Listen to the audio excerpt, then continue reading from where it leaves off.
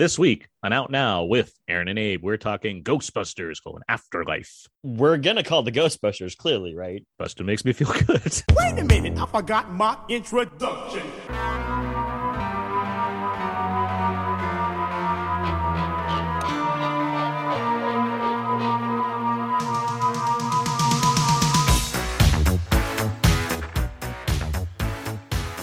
We are now recording, and this is Out Now with Aaron and Abe. I am Aaron, and as always, this is Abe. Hello, hi. How are you? Out Now is a film podcast where Abe and I discuss new movies weekly. We dig into a movie boost, most are spoiler-free reviews, the occasional commentary track, or some other film movie topic. This episode 478. You're gonna give us 300 episodes fewer? Oh my gosh! How dare you? How dare you? We've worked too hard to get to 478. Well, yes, 478. That is what we're at today. And this week we're talking Ghostbusters: Afterlife, the latest Ghostbusters film, fourth overall, and a direct sequel to the first two Ghostbusters. Just make sure I got my ducks in a row on that one. And joining us to discuss Ghostbusters: Afterlife, we have from Cal State Fullerton. He was borderline for a while, and then he crossed the border. It's Professor Mike Dillon. Sounds vaguely racial. But yes, hello. Yeah, I guess you just we're back in the 90s with talk about commercials. Let it be known. Let it be known. This is the fourth Ghostbusters film I've been on to discuss with you guys. You're not wrong. Yeah. Wow. So if anybody's wondering, Ghostbusters, is it still just the one good one? Well, we're gonna find out. And you know what else, Mike? Yeah. You've been afraid of no ghost. I'm a little afraid of ghosts. Really ruined my joke. Thanks. I like more than one Ghostbusters movie. Also joining us from Superhero Hype, he once had part of a slinky and he had it straightened. It's Luke Thompson. Wow, I didn't know you knew that, but I guess I wasn't good at keeping secrets. Mike, how are you both doing this evening? I just went to Disneyland on Friday, and to badly botch a joke, boy, are my legs sore. But I bought an Eternals jacket that will probably never be on sale again. So nice, exclusive. Yep. What does it have on it? It's reversible. Does it have Fastos on one side and Sprite on the other? No, one version is like a denim jacket with the Eternals movie logo. Then you reverse it, and it's like the Icarus jacket with gold circles all over it. Cool. All right. That's fun. Which is the only way to wear it, really. I don't know why anyone would do it the other way, but it's pretty neato, and they only had like 3 of them left in the entire park, and I figured I will never see this again because Eternals is not getting a sequel or any more merchandise. Well, you're going to have to now post 2 photos on Instagram and have people vote. Oh, yeah. If I ever decide to wear it the boring way, I'll do that. But I've posted several of the cool way, but the boring way, I'm not sure I can bring myself to wear it. We'll see. Okay. Mike, do you have anything cool to add to that? No. Yeah, what kind of cool jackets do you have, Mike? Come on. I'm just in my sweats. Comfortable, but not cool. I didn't go to Disneyland. Not everyone can be Luke Thompson. I'm not sure Eternals is cool particularly, but I like it. So yeah, you don't become an acting generation of Kingos because you're not cool. I don't know about this. Well, I'm not an acting generation of Kingos yet. All right. Well, let's do some show notes here real quick. First up, new commentary track. We recorded and just released our latest commentary track for the month. It is for Harry Potter and the Sorcerer's Stone, or the Philosopher's Stone, depending on your region. This was a lot of fun. Scott, Brandon, Yancey, and I all talked about the 2.5-hour Chris Columbus film. And we had a lot to delve into on that one, so be sure to check it out. Now you can find it on iTunes, where you can also find all the other episodes of our show and a spot where you could give us a rating and review, which would be great, because if you did so, you would pop us up in the old iTunes charts. It would be wonderful. Thank you so much in advance. Give me some hugs. And yeah, I think that's it for show notes, really. I think everything else, we're pretty much caught up on things in that regard. I can say right now, Thanksgiving's coming, and there's a few movies coming out in the near future, so Abe and I will probably have like a main episode, maybe some bonus stuff coming at you as well, so just be prepared for plenty of fun content. Yeah. And with that in mind, let's do some Out Now quickies. Trademark. Each week now we talk about the week quickies. TM. That's good. It's pretty good. Yeah. Abe, you missed out on us last week. What'd you see recently? I watched a ton of stuff, including what you guys talked about last week, which was, I believe, Clifford the Big Red Dog. And I also think it was Addams Family too, right? Yeah. Yeah. Okay. Yeah. Why would we not do that? Exactly. Yeah. Clifford the Big Red Dog, Paramount Plus, not a sponsor. But I did watch Spencer, and Spencer I thought it was well done. Did I think I listened back to your episode, and did I think it was as strong as maybe Jackie? No, not necessarily, but I did think that there was a strong performance by Kristen Stewart, and also there were the way that it was very claustrophobic, and the way that it provided a lot of atmosphere at times was really well done. Like some of the Anne Boleyn stuff, a little bit hacky, but whatever. It's a movie, and also this director has kind of been known to do some stuff like that. But I thought that it was a well done movie overall.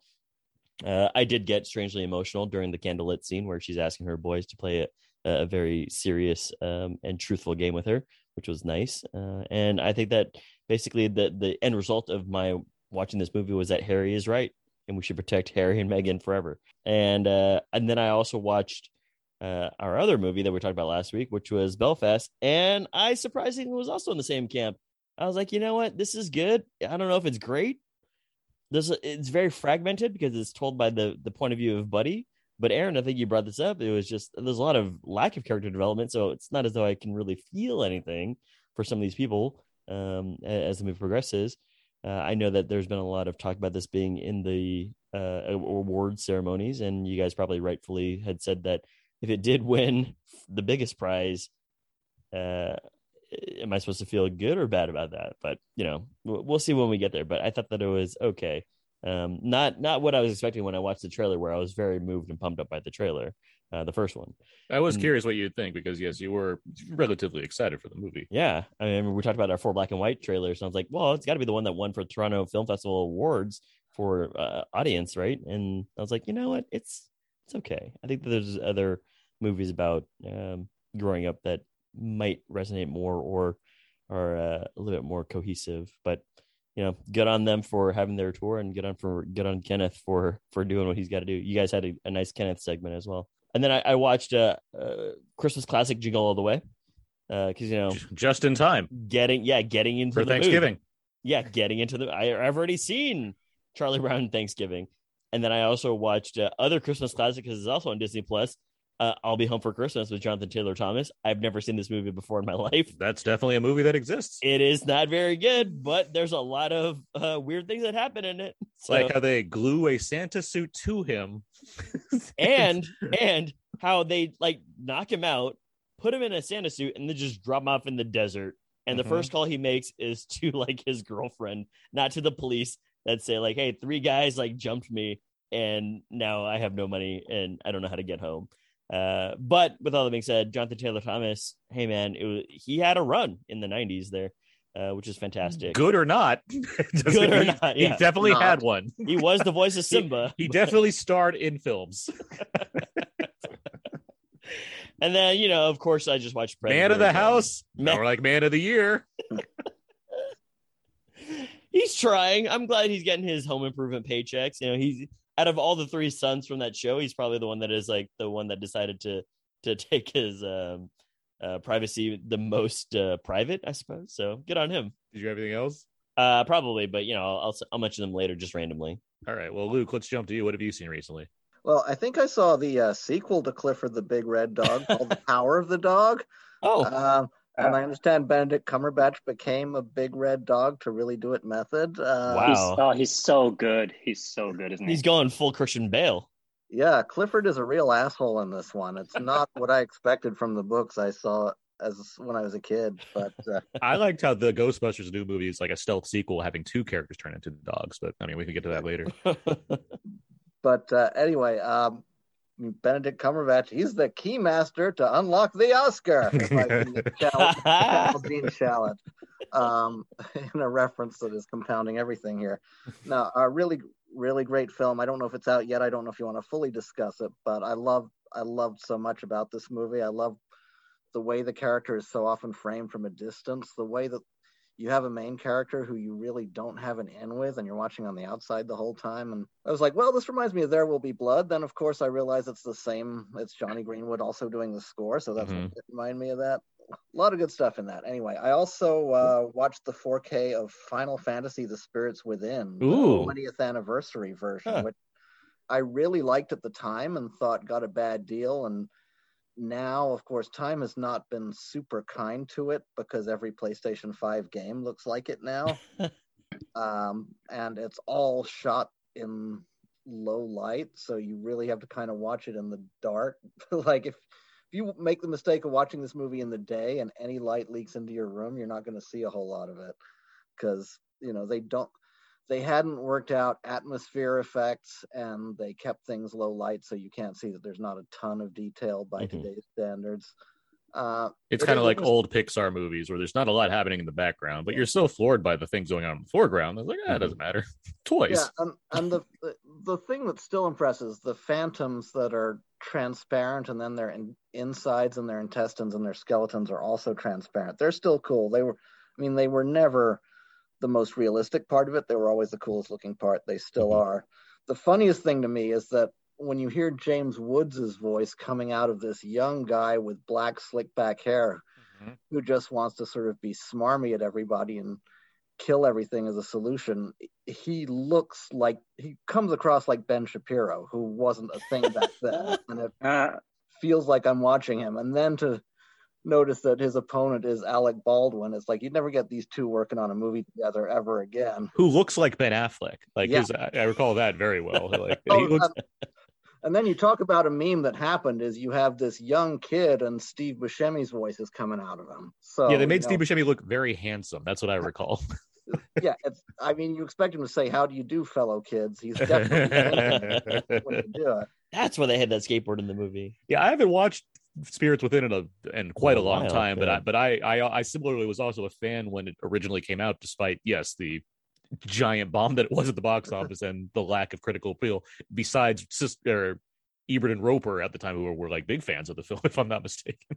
It's sort of amazing that Sony ever thought it would be a big deal. Like it uses the brand name of a video game that it has basically nothing to do with. It has a completely pagan Earth Mother spirituality, and it doesn't really have any huge stars or a particularly conventional story, and it's very much cerebral sci-fi as opposed to action sci-fi. You can tell they sort of shoehorned action in it just so there would be action in there.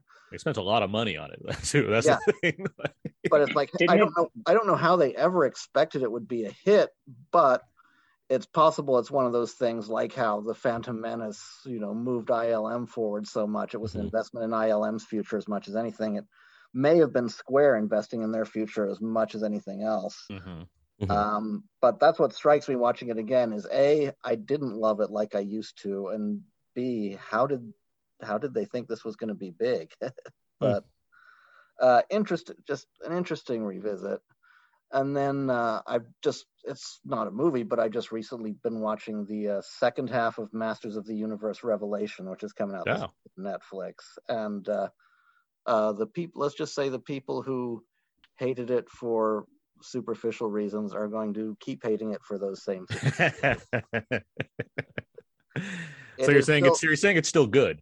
Yeah, it's not the second half is not as good, but it is still the Tila show. If you really love the part in the old He-Man cartoons where characters would explicitly spell out what the moral was at the end, you're going to love the second part because they do that. How else would I know what the moral is if they don't tell me, Luke? You turn over to G.I. Joe. Yeah, I was like, I need G.I. Joe for them to. I need a G.I. Joe-ish of this. Yeah, G.I. Joe. Well, G.I. Joe did it the best. Yeah, there's no doubt. I learned how not to use a stove when my parents are not around. So there's that. How many people quote "knowing is half the battle" as opposed to "until next time"? You're not wrong. Yeah, I mean, that doesn't really stay with you as much. No. All right. Well, Mike, how about you? What have you been watching recently? I've been having a really good Netflix run. A lot of good stuff. Yeah, Tick Tick Boom is great. Power of the Dog is great. I'm with Luke. Seven Prisoners is solid, maybe not great. Has anyone seen The Trip? No, with Noomi Rapace. Noomi Rapace. No, I have not seen that. Is that how you pronounce it? Noomi Rapace? Yes, that's right. Might be Noomi Rapace, but yeah, close enough. I think it's Rapace. It's very, very funny. Hold on, guys. I'm sorry. Noomi Rapace's lawyers are on the phone right now. Oh no, not again. But it's hard to endorse because it has at least one scene that's just really shockingly homophobic. Mm-hmm. Otherwise, what else? Passing is gorgeous but pretentious. Otherwise, I saw Come On, Come On, which I really liked. I saw The Tender Bar, which is Clooney's new film. It's wildly uneven, but Ben Affleck is fantastic. Agree.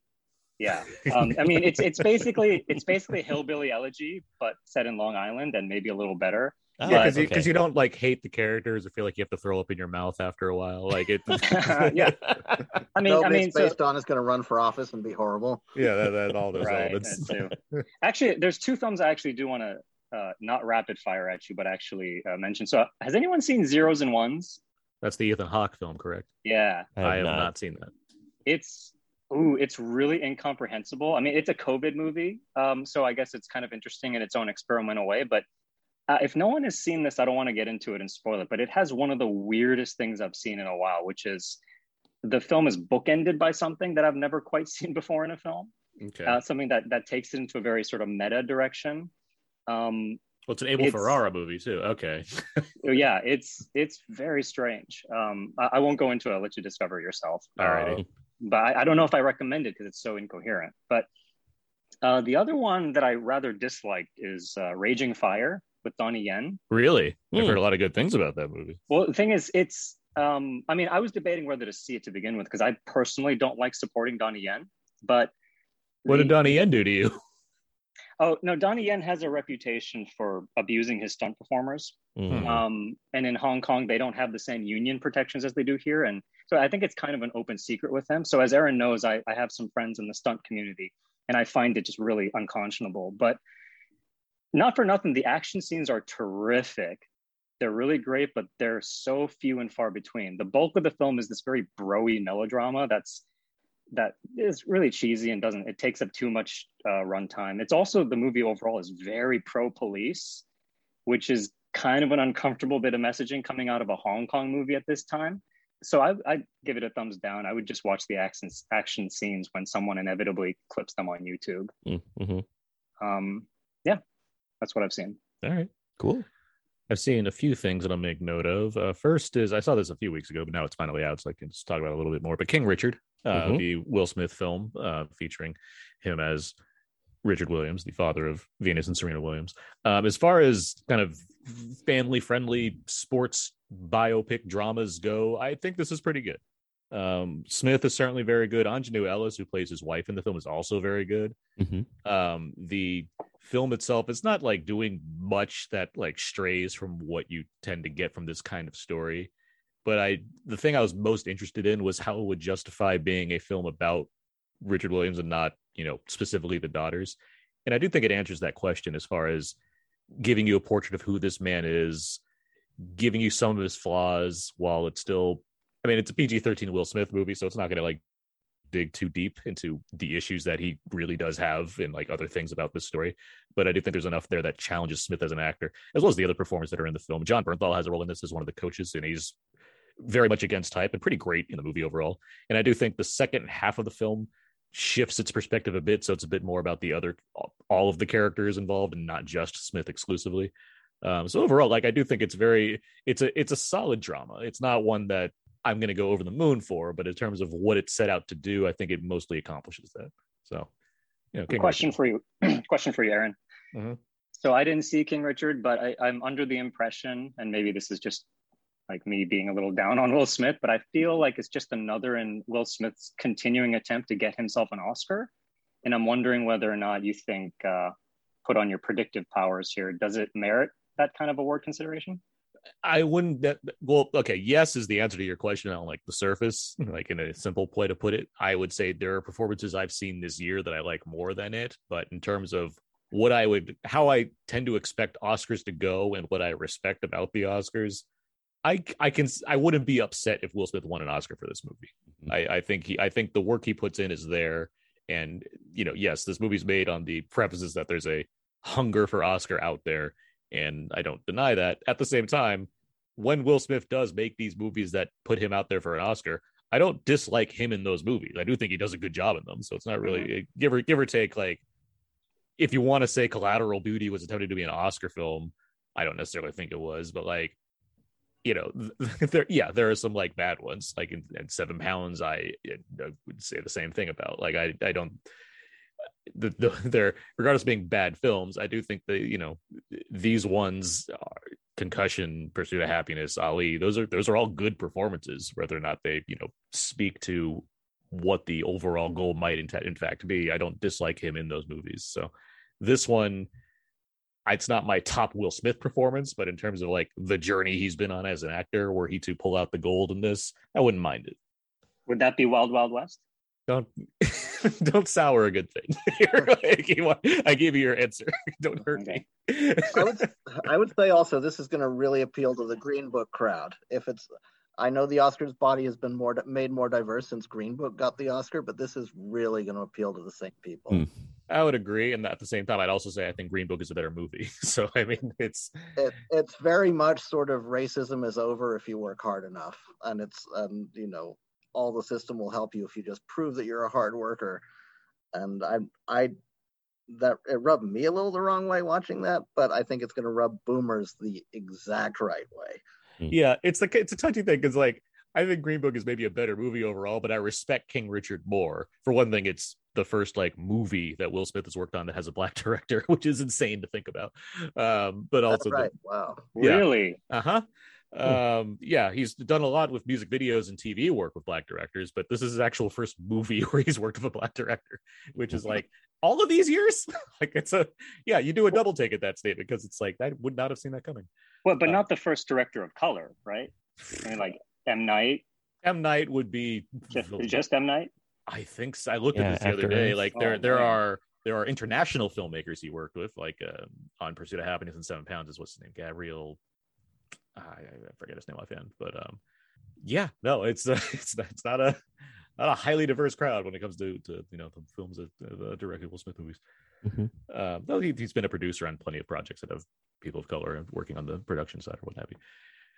All of this is to say, still, King Richard, I do think it's a very watchable drama, and it's in theaters doing very poorly right now, but also on HBO Max. The other films I'm only going to mention so much because we'll talk about these in separate episodes, but I've seen Licorice Pizza, I've seen The Tragedy of Macbeth, I've seen The Tender Bar, which I already agreed on with Mike about, but I also watched a film called Drive My Car. This is a Japanese film from director Ryosuke Hamaguchi. This is a 3-hour Japanese drama. It's their submission for the Best International Feature this year.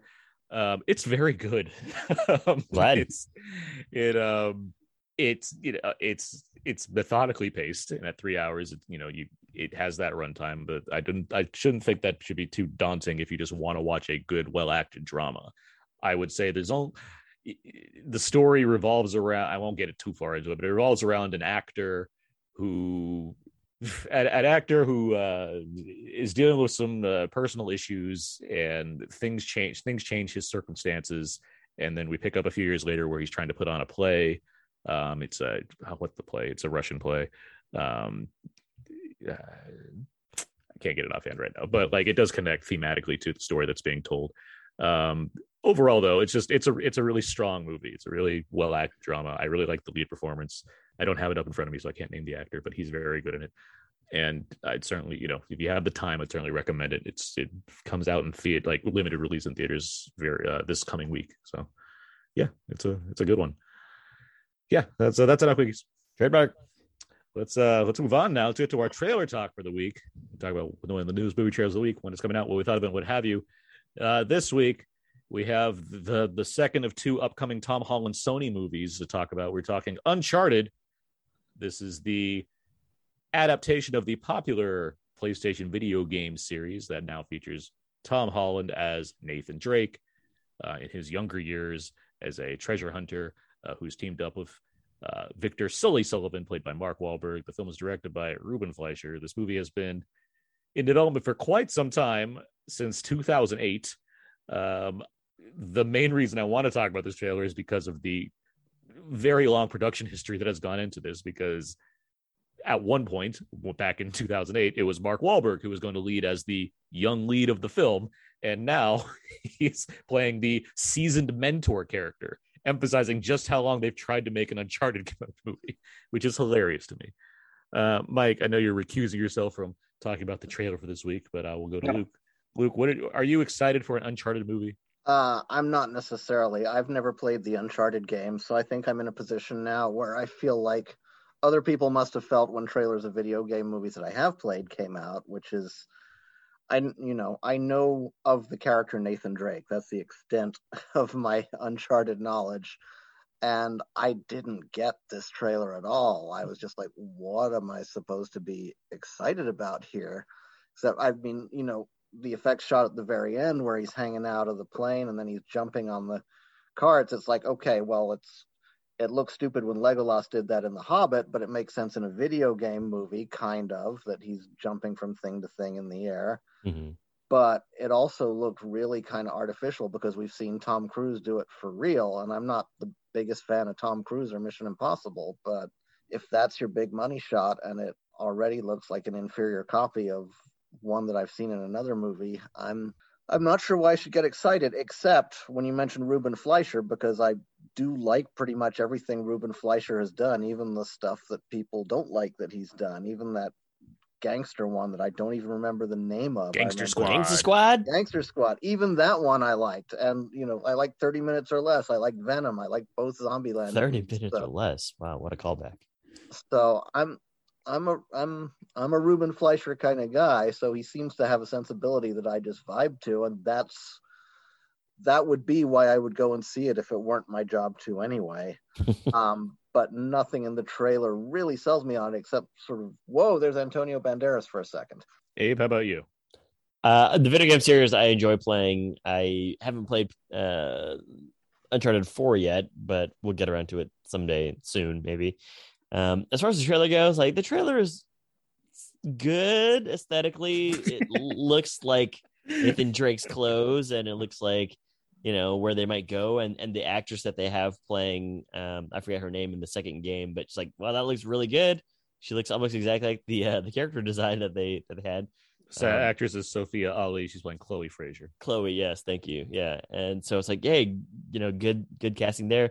As far as like the Mark Wahlberg of it all, that's kind of the thing that I was just like, why Mark? Like, I have a love-hate relationship with Mark. So there's just sometimes where I'm just like, I hope he doesn't take over this movie and just becomes like the Mark Wahlberg show, which obviously with the name of the game and who the lead character is, that really can't be the case, but who knows? So I did enjoy, like, what Luke, you're talking about, like that stunt thing at the end there. It's like very much in line with the video game, very much of what you would have to do in a situation like that. But I'm curious as to how this is going to be done, mostly because I think everybody's sort of aware of the track record that some video game movies have. So we'll see. Most. Yeah. Mortal Kombat, excellent. But we'll see. I'm very curious is my overall take. I'll tell you the thing I think most video game movies mess up is they think we have to do a different story because players have already played the same game. And it's like, you would never say making a Harry Potter movie, well, we have to do a different story because people already read the book. No, they want to see that story adapted. And the ones that work, like Detective Pikachu, and I think both Mortal Kombats to an extent, are the ones that do the story of the game. And it looks like, the new Resident Evil movie is going to do that, which it's about time after 7 tries. Agree. So I don't know how true this one's going to be to whatever origin Nathan Drake has, but I think if it's the truer it is to the game, probably the better it will do. Well, I am a fan of the games. I've played them all, and I can tell that it's pulling aspects from most, like all 4 of the games in various ways, and then also starting it much younger, because we have Tom Holland here who's playing a younger version of Drake because they have box office dollars in their eyes and they think he can grow into the role to be a more adult one as it goes along.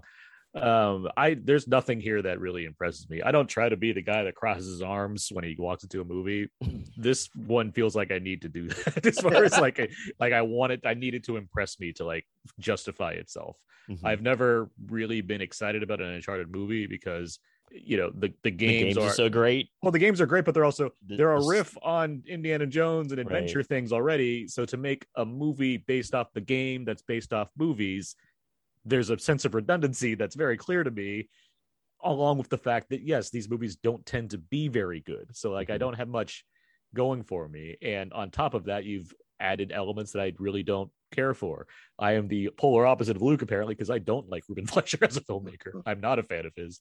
I every outside of Zombieland, which I seem to like less and less every time I revisit it, I've not been impressed with the things that he's done. And so having him here, it's like, well, that's not setting me up for much success. And the Mark Wahlberg of it all, it feels like he's cast because they just didn't want to pay him not to be in the movie anymore since he's been attached for like so long. So it's like, well, I guess we got to cast him as something. How about Sully? Does he resemble Sully in any way? No. Okay. Like whatever. Like, that's give me a grizzled vet with a mustache, man. Come on. So it's there's a lot here. I will say, yes, I agree with Luke. Antonio Banderas shows up for half a second, so that has me excited because I like Antonio Banderas. Even if he's just going to play generic, Spanish bad guy, I'm not opposed to these things. Ideally, yes, the movie accomplishes something as far as not only resembling the game, but giving you, the kind of adventure fun that you seek in these kind of movies. I just don't have too much faith based off the fact of all the things I already named, but also just looking at the trailer. Like I can appreciate, like the big plane thing, but exactly, once again, I've seen it done for real. So it's like, well, what's this version? Okay. Yeah. Well, we'll see what happens. So yeah, Tom Holland doing your thing. I can't blame you, but I do hope for the best. I heard that in the news recently, this movie broke him as an actor, which I just like, geez, all right. I think physically, as far as the streaming, okay, yeah, involved in. I assume filming. I was like, Spider-Man. wait till he starts working with David Fincher. I filming this and Spider-Man back to back. I can imagine that being a lot to have to deal with, and of course chaos walking. But regardless, Uncharted arrives in theaters February 18th, 2022 here in the States. So we will see how that goes. And of course, Mark Wahlberg has a great track record with video game movies. Oh boy! Oh, indeed, yeah. I mean, we all love that one movie he made. Talk about not adapting the story. Like, good Lord. Okay. Max Payne, just thought I'd say it out loud. No, because he'll come through the window and grab you if you say it too many times. What'd you say to me? What's weird is that movie came out in 2008, and that's when this Uncharted movie was first starting in development. He was just on a hot streak with video games. Just to be clear, there was a point where this was going to be a David O. Russell film starring Mark Wahlberg and Robert De Niro as Sully. I mean, I like the De Niro casting, and I like David O. Russell. It's better than this. That's at least interesting. It's like, what is that going to look like? That sounds more adult. Yeah, and like Bradley Cooper was going to be involved as well as Nate, with De Niro still and David. And just David O. Russell directing an Uncharted movie is just like, what is that? But exactly. Okay. All right, that's trailer talk. Let's move on now. Let's get to it, guys. Let's get to our main review for Ghostbusters: Afterlife. Somehow, a town that isn't anywhere near a tectonic plate, that has no fault lines, no fracking, no loud music even, is shaking on a daily basis. Under the dining table now! Hey, remember that one summer we died under a table? I found this in my living room. Whoa, killer replica. A replica of what? A ghost trap? There hasn't been a ghost sighting in 30 years. New York in the 80s? It's like The Walking Dead. Your dad never mentioned this to you? It's just my mom. My grandfather died. My mom says we're just here to pick through the rubble of his life. Wait a minute. Who are you? That should have been some of the trailer for Ghostbusters Afterlife. In 1984, Ghostbusters opened and became a worldwide phenomenon. In 1989, a sequel was released, garnering less impressive results. After years of failed plans for a third film, save for a pretty solid video game in 2009 that brought back the whole cast, 2016 saw the release of Ghostbusters Answer the Call from director Paul Feig. Despite decent reviews, that film was met with mixed results, to say the least, thanks to an inflated budget on Sony's part and severe backlash from a certain group of fans decrying the presence of Lady Ghostbusters. Now we have a legacy sequel to the original film with Ivan Reitman's Oscar-nominated son, Jason Reitman, taking over directorial duties. The result is a more Amblin-esque take on the property, with a relocation of the story to small-town USA, focusing on the grandchildren of Egon Spangler, discovering who the Ghostbusters were and what to do now, given that there seems to be something strange in their neighborhood. Professor Mike Dillon, Yes. We've established your various thoughts on the Ghostbusters throughout the years, but if you want to give a brief recap on where you stand of Ghostbusters films, and then what were your general thoughts on this movie? Well, grew up with the first one.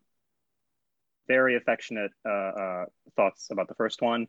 Second one is an inferior sequel, not garbage, but not the first one.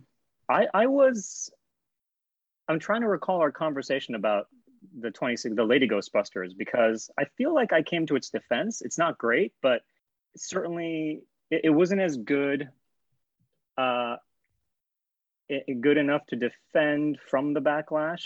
It ended up being just not worth the hassle, given how much was riding on it. But at the same time, the backlash was also misogynistic and should not have been relevant at all. So I think I kind of was on its side, maybe 51% over 49%. Fair. Yeah. This one, you had me go first here, so I'm going to set the mood. I hated this film, Afterlife, so much. Keep going. I cringed all the way through. I think the humor was clunky at best. I think the movie's racial politics are really confusing and obnoxious. I think there's arguably a couple things that we might come to an agreement on that are kind of charming or bordering on amusing, but overall, like, I can't think of a more cynical and condescending film that I've seen all year. I don't think it has anything going on other than just really lazy and empty parade of 80s nostalgia. But what's more frustrating than that is that evidently the assumption on their part is that endless fan service is all we would want out of a Ghostbusters movie, which I find really aggravating because it presents itself as this loving tribute to the original and its fans, which it is. But I find that it's actually quite contemptuous of its audience and how it assumes we don't want anything new or original or intelligent or creative. It's the same reason I hated Rise of Skywalker. That's the last one, right? Yes. Yeah. I hated that one too, because it's like they've utterly given up and are just leaning into what's safe and previously known to be popular. And you can't have art without a sense of risk.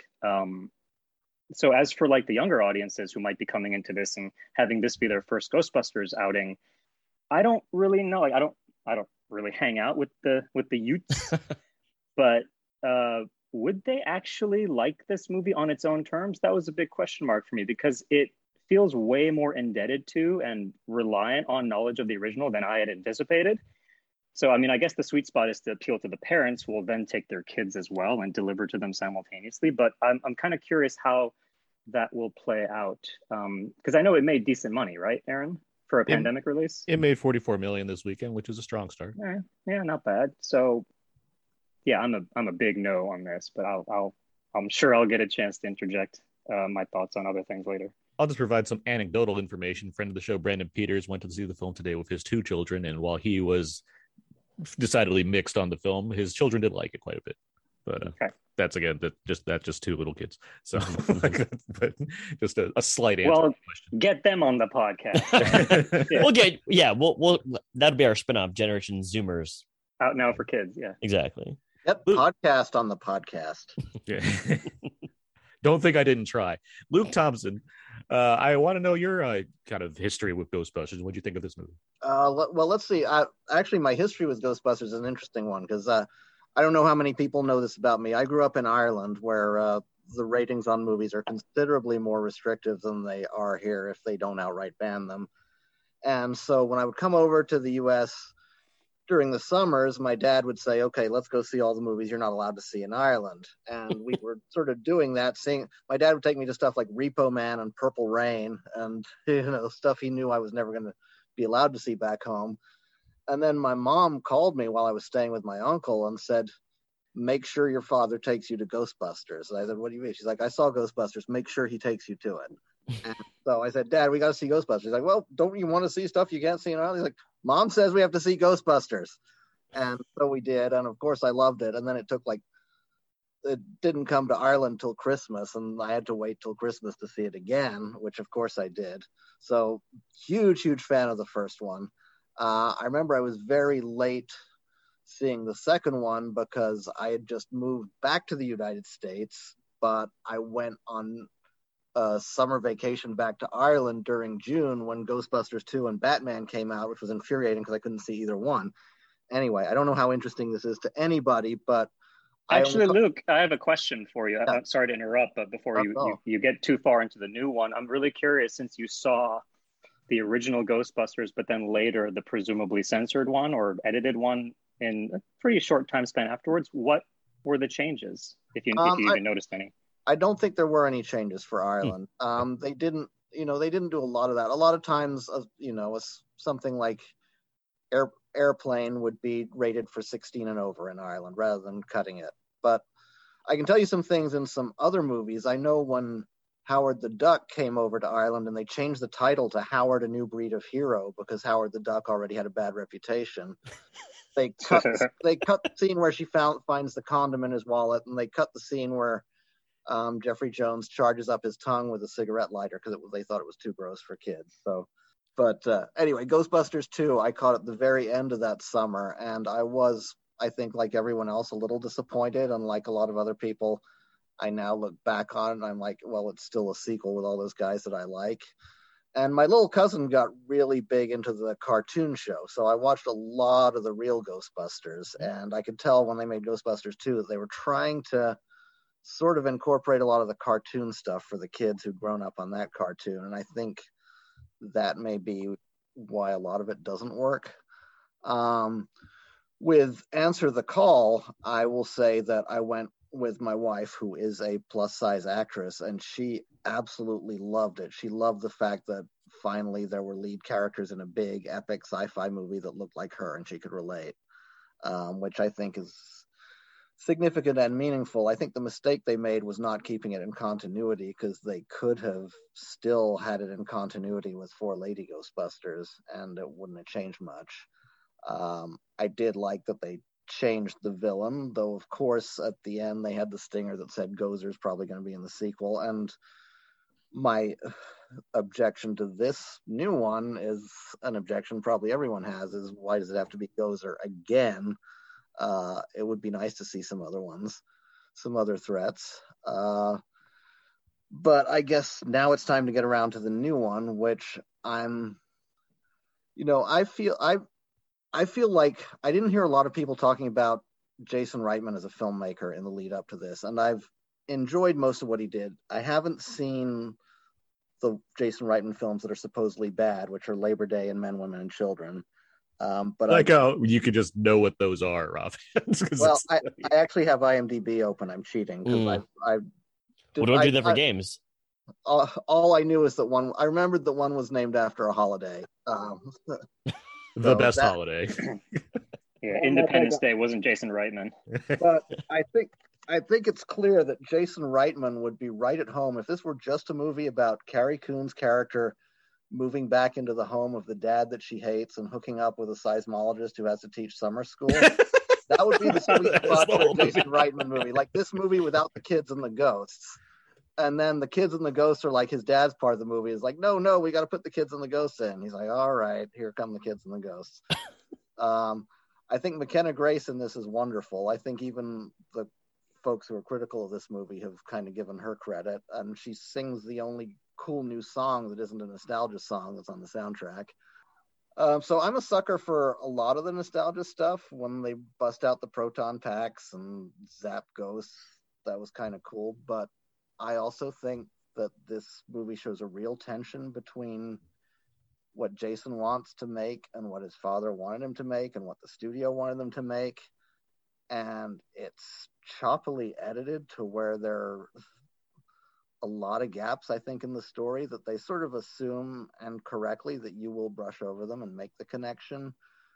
But it's missing things. It is good enough that I think the stuff I like outweighs what I think are the awkward bits. I think the dynamic with Finn Wolfhard and Celeste O'Connor's character, Lucky, is really also awkward, especially because like she actually brings up their age difference at one point. And I looked this up while they were shooting. He would have been, I think, 17 and she would have been 20. So it is technically on that line of being inappropriate. And it's sort of like, why are you doing that? And why are you calling her Lucky? Like he's going to get lucky. That I think she saved the role by being really charismatic, but that was a kind of a cringe part of the script, as is the kid called Podcast who has a podcast. But again, that actor whose name I'm blanking on the moment, he is so good, and he obviously is too young to realize that he's playing a character that's so cliche. We've seen it in the Chucky series and Godzilla vs. Kong this year. He's so enthusiastic that I think it carries. And I think in a lot of cases, the enthusiasm by the actors and the enthusiasm by some of us viewers carries this movie enough that it works. But I'm not going to vociferously argue with the people who have criticisms of it because I see them. Abe, how about you? Where are Good we use of the word vociferous. As far as my history with the Ghostbusters go, I've seen all of the movies. I obviously quite enjoy that first one. That library sequence still spooks me out because I watched it when I was like 8 or maybe even 6. And it's great. I really enjoy it. I often think about libraries in that way. And then I also like whenever you're just like in one of the stacks, you're just like, oh, I hope that there's not a dead librarian, right? Just me. The other thing is Ghostbusters 2. What's a library? It's what Amazon's the e-reader is, but if they put all the books in one place. It's that place that your students don't need to go to because your classes are too easy. It's a comic book store, according to the obnoxious comic book clerk. There you go. Thank you for visiting the library. Part 2 is part 2, and then the new Ghostbusters I saw as well. I've also even seen like the it's not a knockoff, but it's like a different version of the Ghostbusters. The Ghostbusters? Yeah, the Ghostbusters. Like not to be confused with the cartoon, the real Ghostbusters. Correct, exactly. Yeah. So I've even seen that, and I was like, oh, this is a different take. But as far as like this one goes, there's a scene in this movie where Paul Rudd, who plays this teacher, a seismologist, Mr. Gruberson, yeah, Gary Gruberson. And there's a scene where he's talking to McKenna Grace, and he's like, you know what? I'm here because there's these earthquakes here in this weird part of Oklahoma, and there are no fault lines, and there's nothing really for me to really understand this. Like, there's no fracking. And he draws like this. He draws like a P curve, a P sign wave, P wave, and then he draws like an S wave. And she's like, I know. And if you were to screenshot that drawing of what he does, that's this movie. Because essentially what it is there's like some really interesting things that they do, and then some less interesting things that they do, and then some really terrible things that they do, and then it's kind of just boring sometimes too. And then it goes into the next wave of really interesting stuff. So what this movie is like there's actually I was kind of upset by this movie. Like I don't know if I hated or loathed it, but I was upset because there's some really cool ideas that they could have just done on their own. Like as their own movie, they could have been, just a fun family movie for you to go to. The nostalgia stuff is a little bit too over the top, especially in the third act, which I'm sure everyone will get to. But I think that there was just this mishmash of ideas. And because you had to either appease fans or you either had to go your own way, or you had to like circle back to things that you wanted to do. I think that there was a problem there because, as you might have guessed with everybody, what we're all going to talk about, when you give in too much to fan service, you're going to get a movie that is kind of incoherent and inconsistent a lot of the time. So I thought that this movie had some interesting ideas, especially like McKenna Grace kind of just being your lead character and kind of either going on her own ghost hunting adventure. That would have been fun. But then, you have to like build in this love story with her brother, and then the love story with like her mom, and then you have to like do the Egon stuff, and then you have to like go back into wherever you might need to go into, and it just became kind of a bummer, because the thing that I mostly disliked about it was that it didn't really build to anything. It just got there. And so it's not even like a feeling of being unearned. It's kind of just more of, okay, cool. She finds this proton pack, and then she becomes an expert immediately. And then I guess she's going to go ghost hunt immediately. And then like, light the trap kind of thing. And I just thought that when they got to the third act and they finally like, there's no real discussion of a plan of what they're going to do. You kind of just see it unfold. There's just no sense of like, yeah, let's go, or I'm really pumped, because Lucky's just like, let's go do this. And it's like, all right, I guess that we're just here now. So it's unfortunate on that part, but I did think that McKenna Grace was very good. She's very funny. She's got a great science or math joke, geometry, I should say. And she also brings a lot to the table because she's definitely been acting for a while. So some of her emotional scenes hit. Carrie Coon is also very good in this movie. She, along with like Paul Rudd, are the two only adult actors in this movie, so to speak. And I think that they're really good. Paul Rudd did get the assignment, is what I'll say. Like he kind of got that. It's like, yeah, it's kind of like goofy camp, and let me just go do this. But with all that being said, I think that it's like a mishmash of emotions, and it's like a little bit too up and down for me to really say like, oh, this is a solid entry into it. Did I like what they did visually? Yes, of course. But did I think that it was like the best thing that I've seen, or like the best coming back to a story or an IP that we've all been knowing for a large part of our lives? Not the best. Ghostbusters is one of my favorite comedies. The second one, I don't mind. I think it's fine. The Lady Ghostbusters Answer the Call. I also like more or less, mainly because it has Andy Garcia giving one of my favorite line readings in the past decade. Which line is that? When she compares him to the Jaws mare. Don't ever compare me to the mayor in Jaws. Okay. He says, don't compare me to don't compare me to the Jaws mare. Then he goes, never. And he says it so loud, like he gets so instantly angry. It's too funny. So this new one comes along, and no, I'm not a fan. I am upset at this in a way, because I feel like the first act of this movie is pretty good and proves that you could easily do a Ghostbusters movie like this without having to rely on the things that they end up relying on. But they do, and I find a lot of issue with that, because for the most part, while it kept going in a way where it's like, okay, we're just repeating the story, and yeah, that's what it is, but I'm trying to like take it on good faith as far as the casting goes and some other elements. But I can't remember the last time that a movie came to such a like thuddening halt for me as this one does in the last 10 minutes, where it just goes into overdrive as far as how much stuff they decide to bring into its conclusion, that I did not care for and made me mad.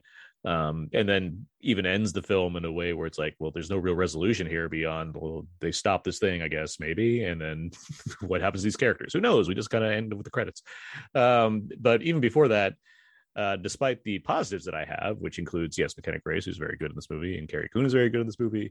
Paul Rudd is good. He's not stretching whatsoever, but I mean, he's Paul Rudd, so he's just naturally likable. And like the general look of the film is decent enough, because yes, Jason Reitman as a filmmaker, he generally knows what he's doing.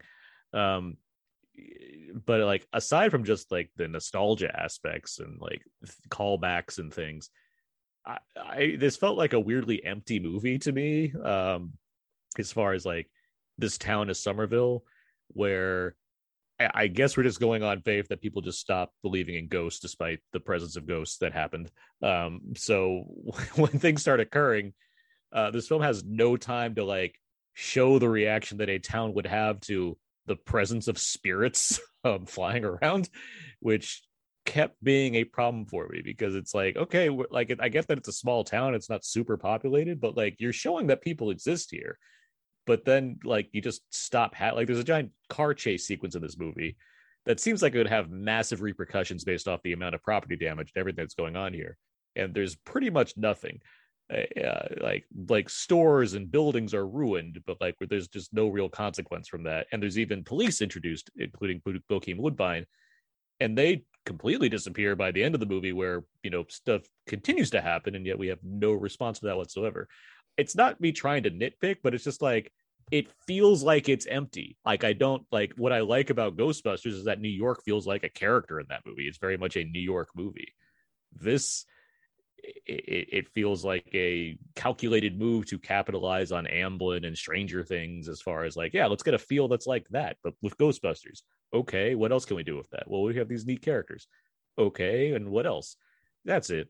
And it's like, okay, so what's the point here? And I guess the point is to introduce it to this younger generation, and that's fine. And again, it introduces it in a way where I think it could go along with that, but it just doesn't really have much trust to do that. So instead it pivots to having all of this fan service that I know there's a way to do that correctly. I've seen at least one Star Wars movie and Creed that showed me you can handle this correctly. But this movie, it just feels like it's workshopped to death to like make every move feel not organic, but just more, this is what makes sense here. Like Finn Wolfhard's character, for example, is the big brother. We can talk about this, this romance thing that he had, but it felt like all of his stuff felt entirely unnecessary. He felt like an afterthought as a character. He felt like, well, we need the characters to have a car chase with the ghost at some point. How do we do that? Well, what if the girl has an older brother? Okay, so we write an older brother into it. Like that's what it doesn't feel like there's a necessity for it. Like that, it feels like I could pick apart this thing based off of what Sony wants in order to maximize what they can get out of this, as opposed to something that Jason Reitman really hoped that he could make one day. And yeah, it just doesn't connect for me much whatsoever. Like I was annoyed at how manipulative it felt when it got into areas that were trying to elicit certain kinds of emotions out of you. Oh yeah. Yeah, I want. It hasn't helped that like all of the interviews leading up to this have acted like 2016's film didn't exist, or like Dan Aykroyd and Bill Murray didn't like and Ernie Hudson like didn't cameo in that movie and give their blessing and all that. They're acting like, yeah, we finally made the movie that the fans have wanted to see. And it's like, what is this? Like, guys, like, it's not like you're gonna get tarred and feathered for like recognizing that there was another movie made before this one. So it's like there's this weird energy around this movie in general that like I was trying not to bring into this.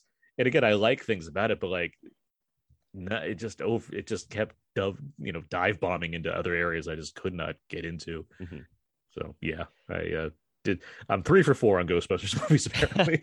not to be super Debbie Downer, because I know that Luke, you like this actor, but I thought podcast was just unnecessary. Like Aaron, you talked about like unnecessary characters. Like this guy is just here to really be exposition machine and talk to me about things that I don't really care about. But like as the audience was laughing, I really didn't laugh with them. I was like, this guy's just annoying, and he's here to serve as like a device to get to things and to or sort of like keep the movie going, but it's kind of done in a very like over the head way. I just wish he had a name. Like I just wish that the one Asian character in this movie had a name, and he's like, my name's Joe whatever, but people call me Podcast. I'm just Podcast. I think Phoebe does need a foil character who is her peer. That's what. So understandable. He's essential in that regard. I also strongly suspect there is a much longer version of this script where they just said cut out everything that isn't an action beat, because it really feels like there's a lot missing, and that it's going to be filled in a novelization, at which point everybody's going to write the same think piece about why should a film have to have gaps filled in by the novelization. Well probably. That might make more sense because of some of the stunt casting, like toward the end there. I was like, why is this actor here? And then, kind of done in 30 seconds. So, and some really wasted cameos. Yeah. Especially toward the end. I actually, since you guys mentioned like, Finn Wolfhard's character seems really underwritten. Podcast seems underwritten. He's just there to kind of get you from point A to point B. I kind of felt that way about Paul Rudd, about Gary Gruberson, Glenn Ross, because. I mean, so Paul Rudd is always operating on at least some minimal level of likability and charm because he's Paul Rudd. Right. But there really isn't much point to his character other than to serve as the Rick Moranis substitute toward the end. There's definitely no point in him being a scientist in this film other than like a brief exposition dump with the wavelength demo that Abe alluded to, right? It's like what especially bothers me is that he's clearly like good at, he's Paul Rudd, so he has a certain kind of innate charisma to him, and he's very excited about this specific fact, but he's like purposely awful as a summer school teacher. Like there's some, I don't understand his role. It's like it's also like teacher. It's supposed to be played for laughs, and while I did enjoy that he's giving these kids R-rated movies to watch, it's just like, I don't really know what the purpose of this is. Like you didn't even need to show me this part. You didn't have to show me that she needs to go to summer school. She could have just been in the library. That's the other thing. There. Like, why is she in summer school? Like, I just don't. I don't. It's like that's the thing I didn't like. Also, is like they make these caricatures. She's a nerd. You know what I mean? So she loves school, and like all of her jokes are flat because she's awkward. And then she even has like other things like where she's talking to her mom about how she's a scientist and whatever. It's like, I get it, man, but this is like just so overbearing. Yeah, in defense of Lady Ghostbusters, we agree it's not terrific, but there's at least an attempt to recast it in a way that introduces a new comedic sensibility, right? And not, even if it ultimately doesn't succeed all that much, it's not an effort to just pack it full of references, right? I don't mind a dash of fan service. Easter eggs, I mean, that's what makes them fun, right? They add this extra layer of enjoyment if you're in the know. But when you're wall to wall nostalgia, I mean, the reason why he's showing R-rated movies in class is to sneak in more 80s references, right? Cujo, Chucky. There's also like roller skating. There's Gremlins being referenced here. If all you're doing is stringing together nostalgic references in lieu of a real story, you're not a film. You're just an episode of Family Guy. Well, the town itself, I mean, it's like it's set now, but it's certainly not designed to resemble a 2021. It's designed to like give you a throwback look because it's the small town that doesn't have too much going on, so you can think it's Anytown USA at any time, which is this Amblin era, which is the down to the casting of Stranger Things as Finn Wolfhard. But I would also agree with you on the town presence itself, which is. There is none. And I kept on thinking to myself, there are only like 5 people in this town, except for some people walking. There's even the part where they are in that car chase scene. And you can see in the background that people are just casually walking. And it's not a huge thing. It's kind of more of a nitpick, but just more that who lives in this town, except for these kids that work at this Spinner's Burgers place and one old lady. And then this family here. And I understand that you don't have to go into any of this stuff at all because those people are irrelevant, but it just doesn't feel like it's very lived in, and that's unfortunate because everybody apparently knows that Egon Spengler is like this weirdo who had this house out in the middle of nowhere. But it makes it all feel more artificial, right? I mean, it's really does. The idea, I mean, if you're basing this off of people don't believe in ghosts anymore, and then you give me no chance to actually see people discover the wonder of ghosts, like, what am I supposed to do with this? Like, if you have a whole segment devoted to Bokeem Woodbine and his cop friends laughing at the idea that this little girl's trying to catch a ghost, and then you have no, follow up to that, like, I don't, it's frustrating. Yeah, I hear you. Can I add to this? Because Please. this is actually one of my biggest sort of complaints about the film, which is that and this is kind of building off of Luke's comment earlier about, I think, when you mentioned Green Book, this movie doesn't take place in Oklahoma. It takes place in this utter Hollywood fantasy of a world in which racism is completely over. Alberta. That's where they filmed it. That's where they filmed it. That's where they filmed it, yeah. It's Oklahoma, right? Yeah, yes, yeah. It's supposed to be in Oklahoma, yes. Yeah, so it's the South, or South, Central South, wherever Oklahoma is. But the setting of this film, they take such great pains to point out this is in the middle of nowhere, like, right, ass end of Oklahoma. But this rural small town with like a single main street and a Walmart is easily as racially diverse as New York City, right? The classrooms in the school, there's a girl wearing a hijab sitting in the class. And I was like, this is such Hollywood nonsense of like having your cake and eating it too by like insisting on presenting this very stark division between urban and rural life because it informs how your characters are these fish out of water people, and there's a storyline of adapting to a new environment and things like that. But also at the same time meeting this checkmark diversity requirement for contemporary audience. And this is what bothers me. It's done so without any real mind to like actual real life political divisions that would accompany these environments. It's so aggravating when you think about the rise of white supremacy in the country right now, and the murder of Ahmaud Arbery in a smallish town, perhaps not unlike this one. And to have a film that like pays such heed to issues of racial diversity while also paying zero attention to the social conditions that like impede real racial equality in society, to present this conservative leaning town presumably as a place like beyond politics and post-racial and completely apolitical. I find this so cynical and gross. Let me ask you a question. Yeah. What's the preferred version of this? Like in a Ghostbusters movie, are you like that's set in a small town? Are you also expecting there to have this kind of specific address of the idea that there's outsiders that are from New York that are presumably more progressive versus like a town that's full of quote unquote hick people that like have their own prejudices in addition to not believing ghosts? Sure. So I'm not saying that like sophisticated racial commentary is what I expect from a film that's partly geared toward kids.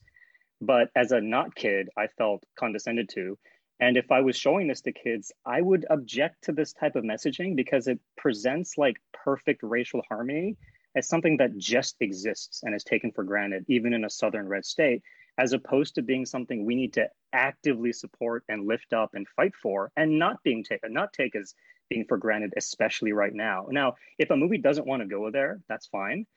But this movie actively takes steps to pretend it's not a thing. And I think that's worthy of criticism because it's, to me, the difference between saying, you know what, I think I'll stay home and not go to the BLM protest march today versus deliberately pretending there's nothing to see here, folks. I mean, what's the name of the restaurant where Spinners. The burger joint? Spinners. Super Not Racist, I believe is the name of the restaurant. Did you catch the Confederate flag in that production design? I did not. No, it's not quite a Confederate flag, but there's some like similar stars and stripes imagery there. So what you end up with is like this production design that's meant to like scream rural Southern America, but the casting choices and the diversity completely blow past any intelligent consideration of how fraught these things are in the country right now. I just it gives me an itch. What can I say? Mm-hmm. Well, having been back to the South fairly recently, I will say I was surprised on the surface level by how much diversity there actually is now. There are those tensions beneath the surface, and there are events that bring them to the head, but superficially walking down the street, it is way more diverse than you'd think. And I think if you had a town like this, yes, there would be those tensions, but there would be days where it might look like this, and you would see Confederate flags and other races and other faiths, and nothing happens. And there would be days where stuff does happen. So it's more, I think it's a more complex issue than this movie can tackle for sure. But you could do something with prejudices under the surface versus Gozer under the surface that this movie doesn't really do. There's definitely a connection you could make there. Yes, I agree with that. But also, Mike, I respect obviously what you're saying. It's just like, it's the kind of thing where this is like lower on my list by nature of, I just have to go with the fact this is a fantasy movie. And ultimately, and even if it's grounded in the real world, like I can only expect so much from a major studio production of something like Ghostbusters to tackle certain kinds of elements, or whether or not I have to agree with how it's choosing to handle certain politics in the face of children that will see this movie.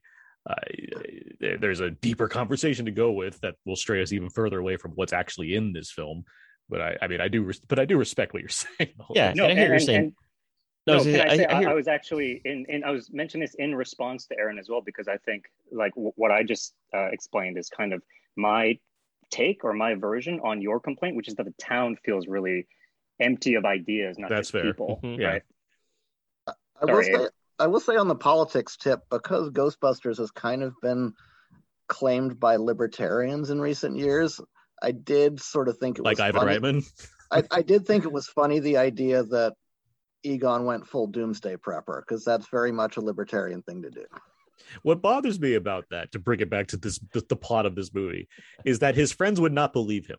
Like, I don't understand how they would not believe their scientist friend who like these characters exist in a universe where they have saved the world twice from like ghost the end of days, ghost related prophecies and whatnot. And then they're like, yeah, Egon, I don't know about it this time, man. You sound crazy. Like like there's a lot of shaky foundation here where I was trying to give the film the benefit of the doubt, but it just never really rang right as far as using that as a catalyst to quote unquote bring the band back together in some way. It's like that's a huge stretch for me to think that the Ghostbusters broke up for a reason that makes very little sense to me given the history of the Ghostbusters. Yeah, I would agree with that. Again, they're ignoring a lot of history. They're ignoring, I think, even the second movie, let alone all the cartoon stuff. So there was kind of a one-off. And also, I would add also that you've seen in the real world how easily and suddenly real life friendships have been dissolved by a crisis that is a little bit less than a giant marshmallow man coming to trash the city. So, if doomsday prepping caused Egon to vote the wrong way or to register as a Democrat instead of a Republican, I can just about buy that might have torn him apart. But again, that goes to possible gaps in the script, which I think they probably thought out and didn't put in the final product. I think those arguably libertarian politics carry over completely, because I was thinking about this going in, because the original film is very Reagan era, right? One of the main villains of the story is the EPA guy. Yeah. Right. I mean, the Ghostbusters are basically, they're basically entrepreneurs, and government regulation is not only an antagonist, they're actually responsible for unleashing all the mayhem in the first film. I think I offered this theory when we first talked about it, but like William Atherton straight up dies a horrific death in that film, by the way. No, he doesn't. There's no way you can be drenched in marshmallow that's hot enough to liquefy and not be scalded by it. That's my theory anyway. I mean, we see him after the fact, like he's still alive. It's a gag. No, that's a ghost. That's a ghost. Oh, okay. Anyway, got it. It's ghost. Anyway, so the original film is really anti-government and edges toward like pro-vigilantism. And this film, despite its attempts to like topically update its story to today, it even has like a Me Too related thing at the very end. Like this is one area in which the politics of the original film, I do think really carry over. The idea that like plucky, enterprising individuals don't have to follow certain rules, and vigilantism is acceptable as long as the person doing it is likable. I think that's very much going on in this film. And again, does vigilantism apply in the same way when you're focusing on, not just like humans taking on other humans and whether or not there's a morality to at play there, but like actual like ghosts that like don't really count towards anything beyond not haunting stuff or whatever ghosts do? I think whether the threat is terrorism or ghosts or aliens or whatever, the idea of we're going to take care of this ourselves is a vigilante fantasy on some degree. On some degree, right? And there are because it's not as if it's like if we didn't do this, then at least the cops are there because like they don't believe in the thing that they're going after to begin with, right? I mean, it's only these characters that are aware of this presence to begin with that know to do something about it. It's not Death Wish. Yeah, right? correct. There are degrees. There are degrees of not. But again, I don't want to keep bringing the room down. But whether this is intentional or not, this sort of like no, go at it alone. That's fine. It's just not the kind of plot development I want from a film. The exact same week Kyle Rittenhouse was acquitted for killing 2 people because he was out playing action hero. That's the kind of thing that makes me just think seriously this movie can fuck itself. I think it's baked into the action movie formula that they're probably not thinking about it. Like most action movies is bureaucracy is going to hold you up, so go out and kill the bad guy with a gun. Ultimately. Right, the rogue cop is entirely about that, right? Turning your badge. So I guess I'm critical of a trope more than I am about anything this movie's doing originally, because speak on it, original man. About the movie. But I'm not sure they're that conscious of the trope. I think it's just so baked in that they're going with it. Yeah, it's formula. I mean, I've got a question for you guys, which is the third act of this movie. Aaron, you're alluding to it. I think we might all be on the same page, but I'm curious what you guys thought about the CGI, but then beyond that, there's even an element of like physical interaction with a character. And well, let's okay. So we've talked about Ghostbusters quite a bit. Do you want to, Abe? Do you think it's fair to say we should delve into spoilers so we can be more specific? About and there were going to be brief things? spoilers. Yeah, I think we've spoiled a fair bit already. Yeah, okay, but in terms of like specifics, yes. I think we have general thoughts on this movie. And... Okay, so let's say right now for the listeners that we're going to delve more into exactly what happened, so we don't have to dance around words. So if you haven't seen Ghostbusters and you plan to, and you don't want to be entirely revealed on what's going to happen, feel free to pause this podcast, watch the movie, then immediately come back to finish this podcast. Do nothing else except that. Exactly. Those instructions exactly. So also, if you haven't seen the action figures on the shelves of the characters who show up in the third act, they have action figures. Okay. Oh yeah, I wouldn't be surprised. Review of them. Yeah. I have them all. So what happens in the third act is that Egon Spengler comes back in Jedi Force Ghost Blue and helps out Harry Potter, McKenna Grace, and defeat Gozer. And then there are these closing moments where I guess that the three original Ghostbusters have this moment of closure with the actor of Egon, Harold and Ramis. then Harold Ramis, The and late then, Harold Ramis. Yeah. late Harold Ramis. Shout out to him at the Academy Awards. And then also Carrie Coon's character, his daughter, has this moment where she can finally get some closure as well, despite being in the dark for 40 plus years of her life. And then the movie ends with no resolution to any character whatsoever. As far as the effects go, like they're fine, I guess. I mean, yeah, sure. The effects are fine, but kind of just more of like what they're going for. I'm curious what your take is. I was it made me mad. It made me mad that like it was generating a certain kind of emotion that I knew it was going for, and I didn't like knowing that how manipulated I felt in that moment. That it was like trying to get me on this level based off this imagery and like what it's doing to use the ghost to combine forces. And it was something I was entirely afraid of when they announced this movie and they announced more and more cameos. And I was holding on to this whole thought that I don't think Bill Murray would sign on to this movie if they knew they were going to CGI in Harold Ramis, and I was wrong. And it bothered me immensely that they were relying on this emotional component that just didn't work for me. But how about you guys, Mike, Luke? What do you think? Worked for me 100%. I thought it was a seamless effect, first of all, and I think it's what you want in that story as a fan of that story, however they do it. It's, I know it was, I forget who it was that back when Ghost came out with Patrick Swayze, they said the producer said you have to have that moment where you see him at the end, otherwise the whole movie doesn't work.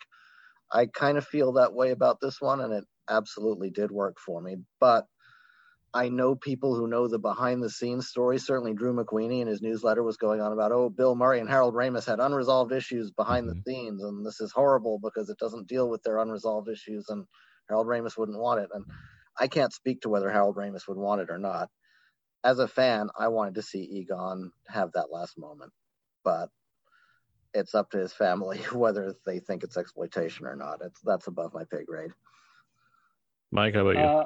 Yeah, I mean, the effects generally, I was aware going in because the original Ghostbusters has one of my favorite practical effects, which is when the eggs are popping and frying on the countertop. Yeah. And so I knew that there would inevitably be like the big CGI grand finale, but I did like it earlier in the film when the effects are more practical. They're not as extravagant. Because they're more about mood and atmosphere than spectacle, right? Like when the little girl is being led down into the basement, things like that. Now, as for, like I said, the big spectacle at the end, I expect opinions to be pretty split about Ghost Egon. I think some will find it to be the kind of pinnacle of fan service and a special treat for those of us who love the original cast, and quite possibly be very moving in its own way. But for others, and I do think I'm more in the latter category, I think it comes across as not just manipulative, but a bit creepy. And at its worst, of course, like ethically inappropriate. That's a whole conversation in of itself. Although, he looked great. The CGI looked great, I thought. Yeah, I don't think I was going to fall. I mean, it's the thing. Same thing they did with like Tarkin. It's just better now because of time. But they had another actor, and then they believe it was Oliver Cooper, I believe is the actor, and then they, just kind of shaped the face differently overall. Deep faked it or something. Yeah, and Yeah, the CGI does look great, right? And it worked out. And I was actually really on with it, with like the whole entire "let me help you out with this proton pack," so that we can cross the streams again. And I was with it when he's just there and they're like looking at him and kind of talking about Harold Ramis, because at that point it's not really Egon anymore. And then I kind of was confused when Carrie Coons gives him a hug and he's able to hug her back. So, like, sure, is it an emotion that they're really driving for? Yes. Is it something that maybe Reitman can say like, well, he was kind of like a distant uncle to me too. Sure, that's fine. But I ultimately I'm just like, I don't know how this works out, but I guess I'm gonna go with it. Am I okay with it? Not necessarily, but if it wasn't just for the hug, I suppose, which is nice and comforting, but again, you just found out that your dad loved you like 3 hours ago, and I guess this is it. But and then Aaron, to your point, like literally a title card comes up and says like for Harold, and then it just shows a shot of New York. So I don't know how that really reconciles itself either. It gives me up a lot of questions involving ghost logic. For one thing, as far as tangibility goes, I mean, it's established that ghosts can like interact with the world. I mean, it's playing chess and whatnot. Like I'll say this in terms of bringing Egon into it, it's not like the film doesn't have the steps leading up to that. So I don't despise. You expected it. I don't despise the film for like making that decision. It's more of, I really didn't like how the OG Ghostbusters just arrived all of a sudden and then said exactly the same lines from the first movie, because there's no possible way that the three very talented actors could say anything else that would be entertaining. So they just say the same lines and do all like it is. There's a way to do that scene, I think, that's better, and they failed entirely. That's where I stand with that. So it's like, I don't dislike the idea of Harold Ramis in theory, but it's like I just don't like the approach they had to it. Understandable. But also like Slimer slimes people, so people can hug ghosts. I guess. but the other thing real quick is that I don't know how ghosts work because like every other ghost is like an insane thing that goes crazy and whatnot, and Harold Ramis is just like, I guess I'm just a normal guy, but just a ghost now. Like I don't understand what separates. Recently deceased. That's probably why. Well, the library ghost was a standard human before they chased her, and then she turned monstrous. So they've had humanoid ghosts before. I'd say they don't have humanoid ghosts. I don't like some ghosts are like like a zombie. Like I mean, like just the miner that shows up in the cafe. Exactly. It's just. I guess because Egon's just aware of how ghosts work, he can just control his ghostliness. I'm not being just like passed that, away a week ago. Yeah, I mean, I don't need like a 10-minute explanation on this. I just kept wondering, like, I guess because he has unfinished business, which is like the standard explanation for how ghosts work in this world. Like, it's just all right. That's why he's there. It's also thoughtful of him to not appear in a sort of Egon form at multiple earlier points in the film, just to, I guess, not freak people out unnecessarily until it's necessary. Maybe he needed energy from the whole Gozer thing. Maybe. So the observation I had about the arrival of the trio at the end, it's so I know that like one of the unspoken rules in criticism is to like criticize the movie you saw, not the better one playing in your head. Sure. But I would have much preferred either a subplot or even just a whole separate movie about Ray and Winston and Venkman reuniting and having this really awkward plane ride to get to Oklahoma. Right? Because they haven't seen each other in years. And or no, they wouldn't be able to fly with their proton packs. So like a road trip movie. Yeah. I think a different director would have done that in a much better way. Like a more I all but guarantee Bill Murray said I'll only do 2 scenes. Oh, I guarantee. Yeah, 100%. And Ernie Hudson couldn't get enough of him in this movie, right? Like I really like the post-credit scene of Ernie Hudson. Well, that's what I was going to get to. Is like we should talk about 2 post-credit sequences now, since we're still in spoiler territory. We'll get there then, because there's no more about this finale that boggled my mind. One thing, so this town has a Walmart for some reason, despite having a population of 5, they have a Walmart. I get Stay Puft Marshmallow is a brand. Okay. Ghosts come in and haunt the marshmallow bags for some reason because people in 1984 saw Stay Puft Marshmallow Man. Therefore, anytime you're going to animate that. Why are they in the Ecto-1 at the end? Like, that's what I don't understand.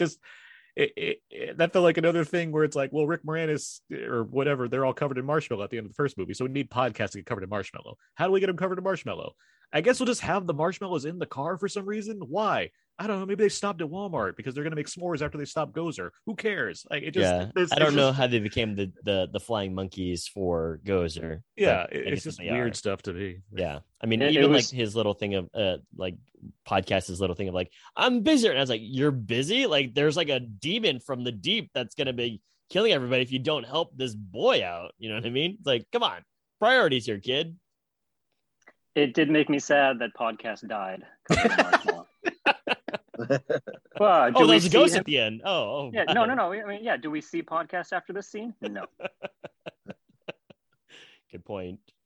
Although I didn't care that they found a way to shoehorn in the mini Stay Puft Marshmallow Men, but and you know, obviously they're being recast here as Gremlins, but it was kind of amusing when some of them start straight up committing suicide. Oh, I didn't. Yeah, I like the first use of that just because it's like, oh, it's cute, and I like that Paul Rudd was like red velvet, blue velvet, and then he laughed. Not made me laugh, but I mean, it's a silly scene. It's just like, why'd they come back? I couldn't. It's just it in the midst of already layering on a bunch of stuff. It's like, this is also a thing. Like the marshmallows that don't mean anything to anyone except Ray, who's not even there yet. All right.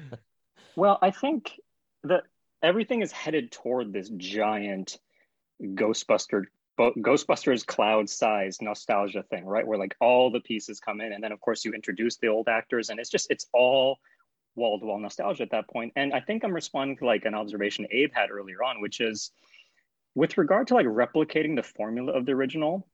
Although like in the beginning, I think it's arguably ripping off Spielberg the most. I think the movie works best in the earlier moments when it's letting the kids make their own discoveries, right? I think this is what Abe was saying. Yeah. And finding their way through this new world they discovered. And I think someone mentioned, what's the little girl's name again? The actor? Phoebe. McKenna Grace. Yeah, she's great, right? She's MVP. And these like mostly dialogue-free passages where Phoebe's sort of playing chess and eventually making her way downstairs.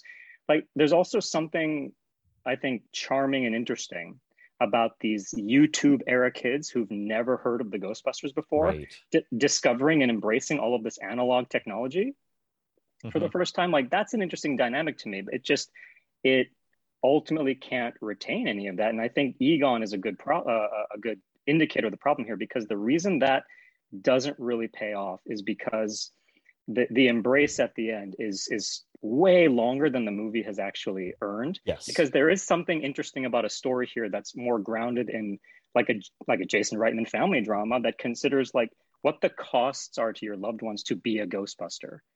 And that's hinted at a little bit here, but we get an embrace at the end that is more befitting of a movie that is about those family dynamics, not a movie that's all about running and gunning. So that's where the nostalgia, the need for nostalgia kind of butts heads with like a serious attempt at telling a story with real emotional payoffs, I think. Yeah. Can we get to the stingers? Sure.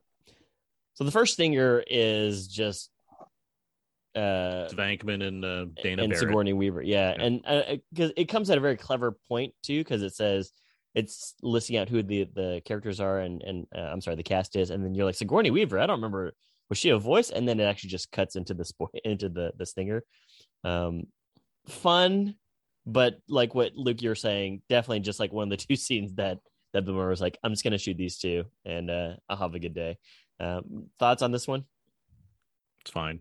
Yeah, I mean, it has nothing to do with anything. It's just like, hey, these characters. Remember that scene? Exactly. Remember that scene that only one of them was involved with? We brought it back.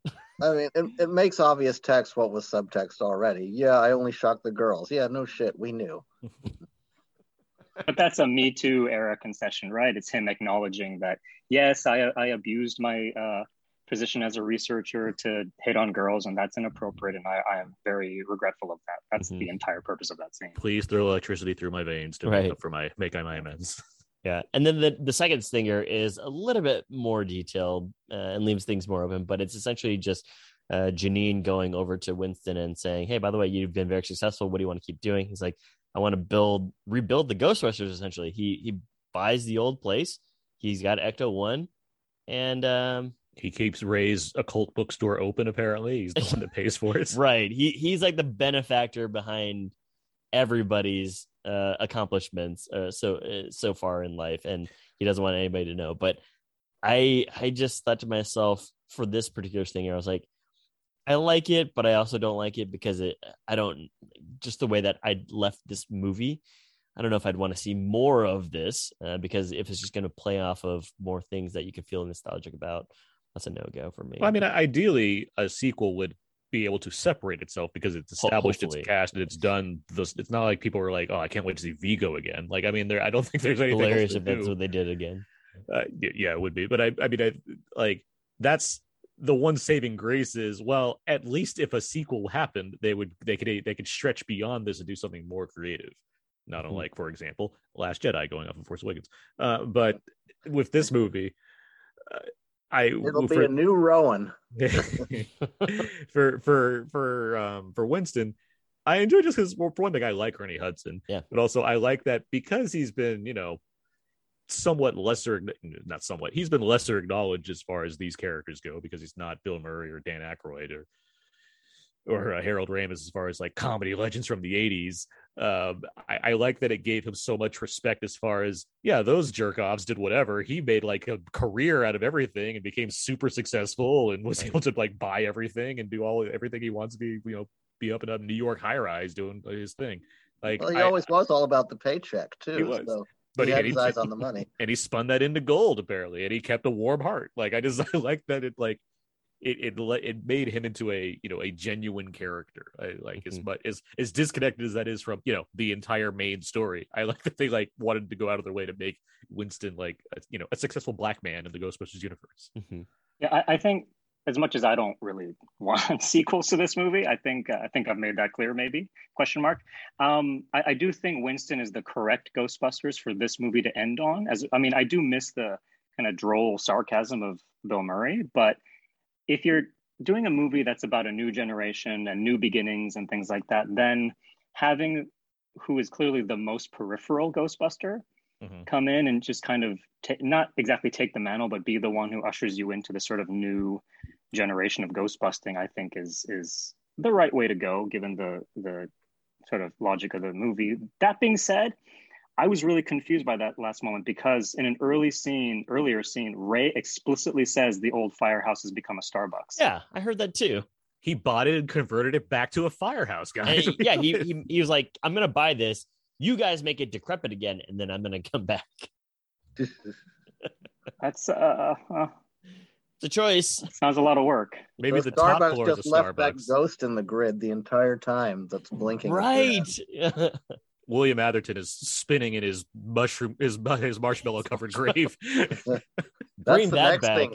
CGI William Atherton in the next one. Right, exactly. Ooh. He's alive, right? He's still alive. Yes. Yeah.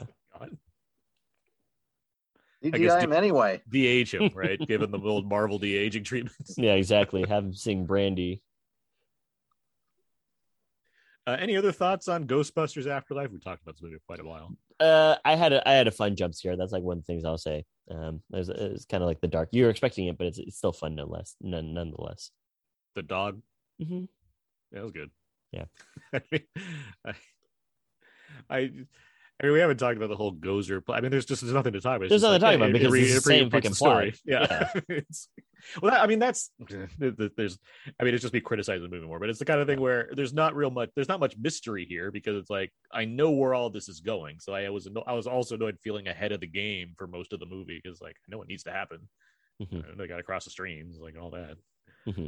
But, I didn't know until the movie was playing in front of me that Finn Wolfhard is not the protagonist. I mean, he's one of the protagonists, but it's clearly the girl's show, right? Sure. TV show. Yeah.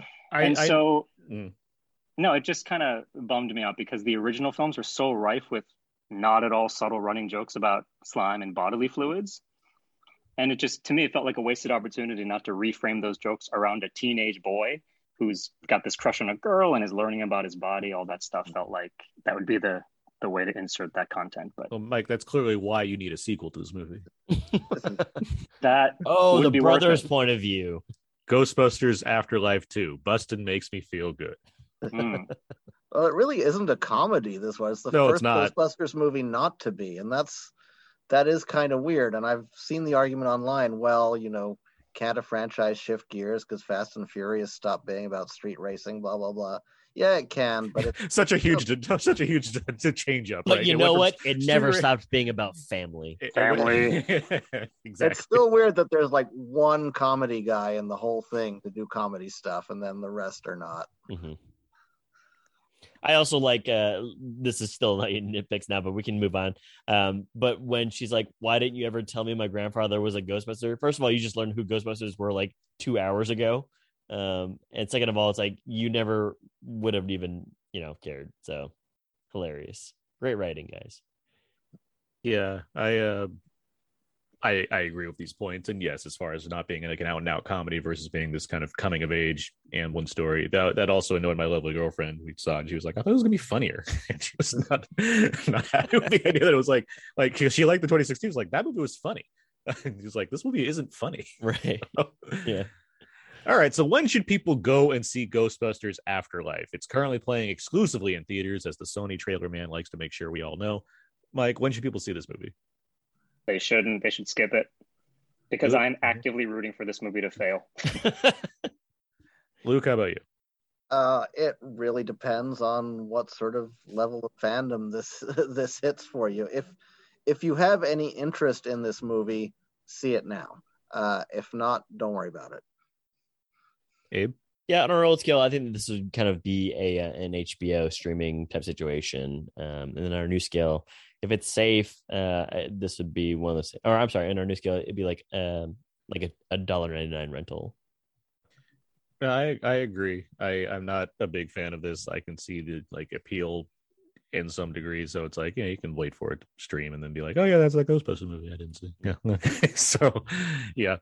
All right, so we've talked a lot about Ghostbusters Afterlife. Let's move on now to Abe. What time is it? Oh, I think it's time to play some games here.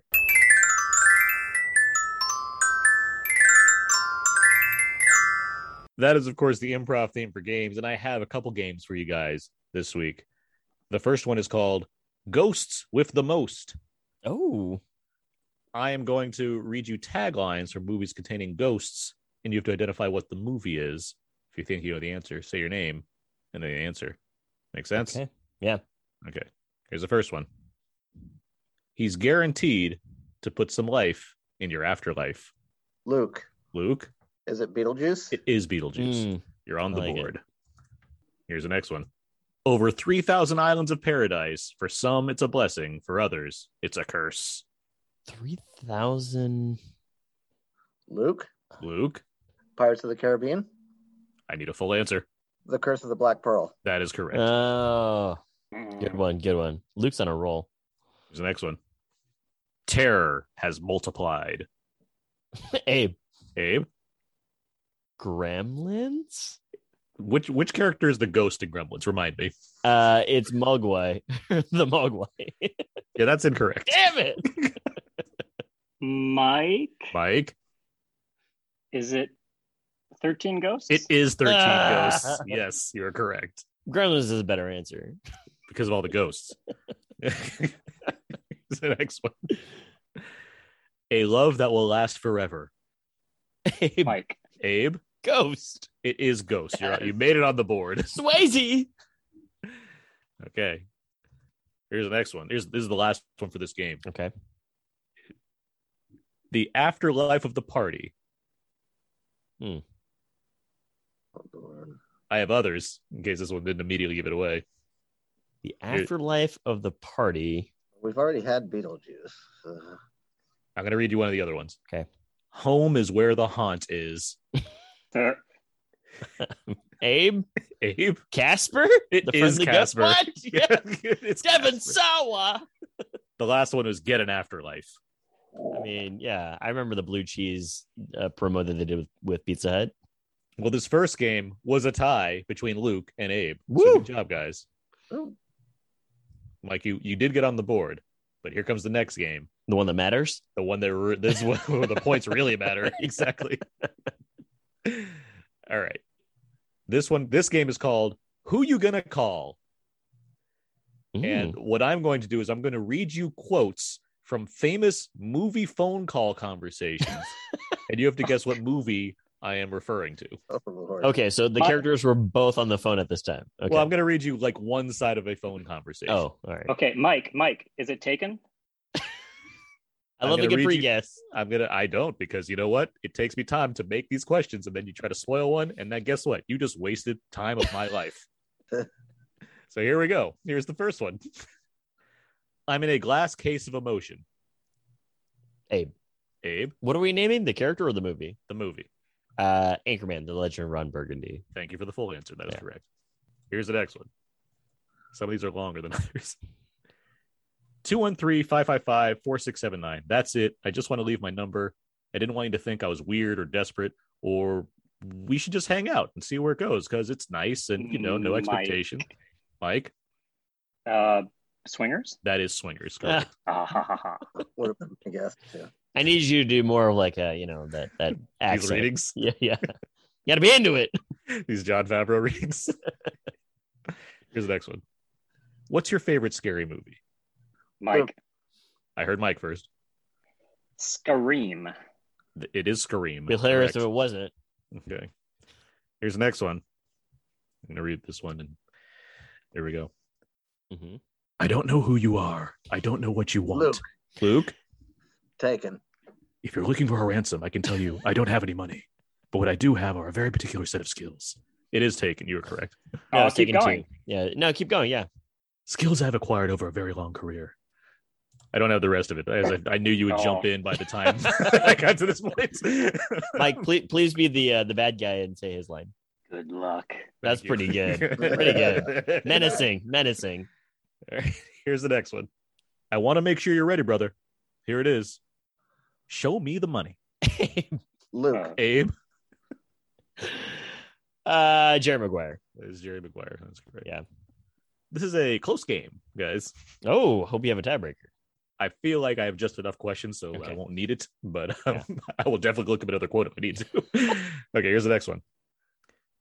I don't want to leave anything out here. I guess I've killed maybe 20 people, maybe 40. Mike. Damn it, Mike. American Psycho. I have tapes of a lot of it. Some of the girls have seen the tapes. I even I ate some of their brains. Yes, I tried to cook a little. You doing the gulp there. Yeah, thanks for pausing. Tonight I just had to kill a lot of people. Yeah. I'm just not sure I'm going to get away with it this time. Very great scene as the helicopter is going by. The helicopter is the best. It is great. But I also love the preamble to that, which is like, feed me the cat. Feed me the cat, stray cat. The best is it up to the ATM machine. My favorite is him going through. He's walking past the desk where he goes through a rotary door. He sees someone, and he comes back through the rotary door and shoots the guy. Then he walks back out. Right. And then he does he go outside to shoot the cop car? And then he looks at the gun. And is like, how did that happen? Yeah. Here's the next one. Have you checked the children? Ooh, Luke. When a Stranger Calls. It is When a Stranger Calls. All right. Here's the next one. Okay. I'm sorry too, Dimitri. I'm very sorry. Luke. All right. You're sorry, Luke. Dr. Strangelove. Or You're How I sorry. Learned to Stop Worrying and Love the Bomb. You're sorry than I am, but I am sorry as well. I am sorry as you are. Dimitri, don't say that you're more sorry than I am, because I'm capable of being just as sorry as you are. So we're both sorry. All right? All right. Yes, Luke. Yeah, that is good. Did you do 2-line readings there? No. Just, Peter Sellers just reacted to nothing on the phone. It's long. It's so much longer than that. Okay, here is the last one. I'm looking at the scores here. Oh shit! It's all tied up. Oh, 3-way tie. Here we go. All right. As host, I have to let one of the guests get it. Here's the next one. Give me back my son. Mike. I heard Mike. Ransom. Please get it wrong. Mike, you are correct, and that means you are the winner of who's You guys. Woo! Am I a god? Well, everybody clear your minds. Say yes. Say yes. Yeah. Yes. Good job, Mike. Good job, guys, in general. Yeah. I had fun making these games, and I'm glad that you all responded appropriately. I appreciate you going into character mode when doing the lines. Quotes are fun. I should do more quote games. Indeed. I do a lot of tagline games. The quote games are fun to do. All right, but no, good effort from all you guys. All right, everybody it was tied up right at the end there. So there you go. Good job. Good effort. Good effort right. by everybody. Let's move on now. Let's get to some out now feedback. Feedback. This is where we go to the various questions answered on our Facebook page, facebook.com/outnowpodcast. We asked a number of questions for the listeners to give us answers to. Then we actually got some questions this week that we can provide some answers to. So Mike and Luke, feel free to jump in with any answers you might have for these, but let's get this started. First question is, what are some great movie vehicles modified for a business? Chris Cleveland has Mad Max's Pursuit Special and most of 007's Aston Martins and Lotus. Todd Liebenow has Dumb and Dumber's dog car. Any favorite vehicles modified? I was going to immediately say the Dumb and Dumber. But yeah. Luke, what did you say? I'm sorry. I'm trying to think of ones modified for a business. Does the A-Team van count? I guess there was an A-Team movie, but I don't remember it being that modified. They were service, right? Yeah, I think that would count. If you could find them. Yeah. I mean, does every Fast and Furious movie count? I mean, yes. Until Dom starts, Dom for hire business. I know what you're saying, and sure. I mean, they're modified cars. Yeah. Not a movie, but Ace and Gary's car. What's everybody looking at? All right, next one. If you could have a memorable movie prop, what would it be? Chris writes the 60s Batmobile. Mark Pace, friend of the show, has a Tron light cycle. Todd Liebenow, friend of the show, has the Golden Idol from Raiders of the Lost Ark. Eek. And Jason has the Ecto One. If there's a movie prop you could own, what would it be? That ranges quite a bit in size, doesn't it? Yeah. He mentioned Raiders of the Lost Ark. I mean, I'd want that giant boulder in the house. Just use it like a yoga ball. Yeah, you open the door and people are like, where am I going to sit? I like how you have this idol, but in your mind, like your house is still the same, so you still have to fit it. You still have to have it inside. It's like in that Simpsons episode where Mr. Burton gives him that giant thing. Yeah, yeah, that's exactly it. Well, they put it in the basement eventually. Yeah, how did they get into the door frame? It'd be like you asking, like, I want that giant penny that Batman has, but I'm still gonna have the same house. Like, let's be real here. Yeah. I can't move out of my house, but I can accept things. Yes. How about you guys? I have a couple of prop replicas, but I think for an actual prop, I would take Skeletor's Havoc staff, either the gold godly one or the original black one from Masters of the Universe. I would pick the Maltese Falcon. Ooh. Or the Allrin from Neverending Story. Yes, yeah. Do what you wish. Like don't forget to rename the child. Moonchild. Yeah. Great name. Yeah. Nonsense name. I'd probably just have like a lightsaber. I can't think of like a. Don't look at it while you're trying to turn it on. You know what? Actually, you know what I want? I want Radio Raheem's boombox. There you go. Yeah. There. I'm gonna get you for Christmas? A bunch of D batteries. Thank you. That next question is, what's your favorite kids adventure movie? Ruben has The Goonies.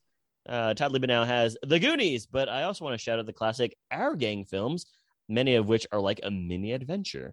And Jeff writes The Goonies, and Chris has The Never-Ending Story. Mike, what's your answer to this immediately? Monster Squad. Exactly, Monster Squad. Yeah. Paranorman. Second Goonies. Yeah, so Paranorman. Okay. I don't know why nobody went for Adventures Babysitting. I guess it's a kids' adventure movie. Yeah.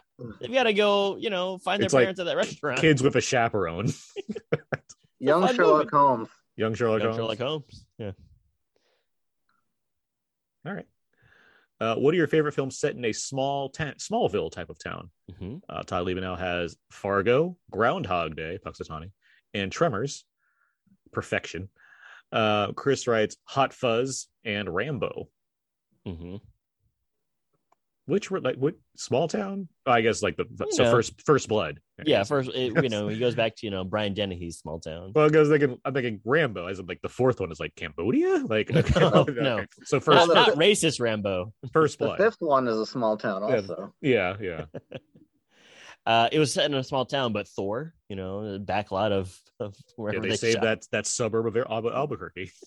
They saved that. They saved it. Yeah, it's got one main street. It looks exactly like Ghostbusters Afterlife. It has It has Academy Award nominee Adriana Barraza in like 2 minutes of the movie. Was the question actually Smallville type town? A Smallville type, just like a small town. Small town. Okay. Yeah. If we're going to say Smallville type, I'm going to say Man of Steel. Because it's Yes. literally Smallville. Yeah, we still don't know how it's doing after it ruined its main sources of economics, the corn silo and the Denny's. Mm-hmm. The IHOP. It was an IHOP. IHOP, sorry. I'm sure Bruce Wayne bought them. He probably bought the town. What's ridiculous is like he could have just bought the loan, but he's like, no, I just bought the bank, which is even more money. So, all right. The next question is, what are some of your favorite iconic ghost or spirit type characters? Todd Liebenau has Beetlejuice. Chris has Freddy Krueger. And Chris has the Flying Dutchman. Not to be confused with the Simpsons, is the Frying Dutchman. Yeah, this is SpongeBob SquarePants' Flying Dutchman. Favorite ghost or spirit type characters from films? I mean, I had the movie, so I have to say Casper, right? I'm obligated to say Casper. Yeah, that's what happens. You're obligated to say Casper, not Gremlins, of course. The other ghost movie you're familiar with. You know what a weird question is that he asked her at the end? Can I keep you? What a weird question.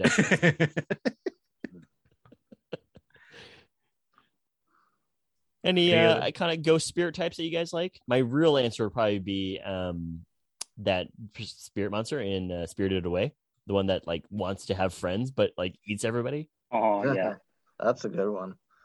Well, we've said Freddy. I'm a fan specifically of zombie Jason Voorhees, and not the version that's an actual living human being. So, zombie Jason is up there. So in part 6. Part 6 through most of the rest. Through hell, I guess. Yeah. I'm not a Harry Potter head, but I feel like people have said to me before that Moaning Myrtle kind of matches my temperament and sensibilities. So kind of sarcastic, sometimes sardonic. Yeah. Yeah. I'll keep that in mind as I slowly revisit these movies that I really have not watched at all. I've seen them all once. So I'm going to be a book snob. Aaron, the book version of her is better. She's good in the movies, but you really get a sense of like of her ridiculousness in the books. I'm trying to think of more that have personality, because they just like name like ghosts and things. The friend in Bruce American Willis, Werewolf in London. Bruce Willis in The Sixth Sense, exactly. Yeah, oh, sorry for the spoiler, everybody. He's just trying to save everybody. Yeah. But the buddy in American Werewolf in London, he's got a light character. I guess he's a ghost, right? Yeah, because he's like, oh, he's definitely a ghost. He's a ghost. Yeah, he just decomposes. Just showing up, eating sandwiches, making fun of Daniel Robitaille from Camp Canyon. Daniel Robitaille. There you go. Oh, nice. He can speak to you through your mind. Yeah. Ray Liotta in that movie, Field of Dreams. I was like, which one? Goodfellas? Yeah. What about just everybody, all the hospitality at the all the fine folks at the Overlook Hotel? Yeah. Oh yeah, there you go. Great party. Especially Lloyd. He seemed to know what he was doing. Serve me drinks, Lloyd. Yeah. Yeah, Lil Lloyd. How about aside from Beetlejuice, Sylvia Sidney in the Ghostland of Beetlejuice? Is that the woman who tells everybody as her caseworker? Okay, Juno. Yeah. As Juno, she's great. Yeah, she's great. I'm not your coach. I don't think we survived that. What was your first clue? Those football players are hilarious. All right, last question we have here. Who is your favorite cinematic ghost or demon hunter? That's a good question. Yeah, we didn't have any answers. Yeah, and then there's a lot of them too. Because I talked about one recently, which was Constantine, and then we talked about Shia LaBeouf for a little bit. Wasn't Zach Galligan from Gremlins? But I mean, that's a good answer too, because he's got to go hunt them all down. They're not demons; they're just animals. Yeah, but they're so violent. They kill that science teacher. Any favorite ghost or demon hunters, guys? Vampire Hunter D. There you go. Frank Bannister from The Frighteners. That's a great answer. Does Hellboy count? Yeah, that's got to close the portal. His whole thing is demon hunting. That's his deal. Sure. Yeah, not Abe though. No. Me demon hunting? Come on. Ghost hunting, maybe. Demons, I don't know. Luke, did you have one? Does Blade count? There's vampires, but I mean, if Abe said Vampire Hunter D, then I'm sure Blade fits in the category as well. I guess Laurie Strode kind of counts. That's true. The one now, because she does hunt demons, because evil dies tonight. Yeah. Hashtag evil. Evil dies tonight. Evil dies tonight. Is that on one of their posters? Evil Make dies my tonight? coffee right. That's what they say after Yeah. when they want to get some drinks. Right. All right, now we got some questions that we can go Yes. into. Let's go into some questions that our listeners asked to us. For everybody on the panel here today, Chris asks, is there any actor you feel has had too much screen time recently? For me, it's definitely Ryan Reynolds. Which led to an extended conversation about how much he and another commenter did not like Red Notice. And to that, I say correct. Yes, I would say correct as well. Somebody who's had a lot of screen time recently. We talked about him in the trailer. Tom Holland's been getting a lot of play, which is fine because he's in a giant, cinematic universe. But yeah, he's on the screen almost all the time. I feel like I'm one or two movies away from having this opinion about Chalamet. I'm pretty much already there, but less because of him than because I really don't like the movies that he chooses. Also, like, he's going the way of like kooky young Johnny Depp, not just because of Willy Wonka, but I mean, because that could be a Gene Wilder thing as well. But I mean, if they were to do a Edward Scissorhands origin story tomorrow, he would be the obvious. I'm so scared that you choice, right? I'm so scared that you talked that into the universe because now it might actually happen. Yeah. How does this happen? He's got hands for scissors too. I like Chalamet. I don't know. Yeah, I like Edward Forkhands, his cousin.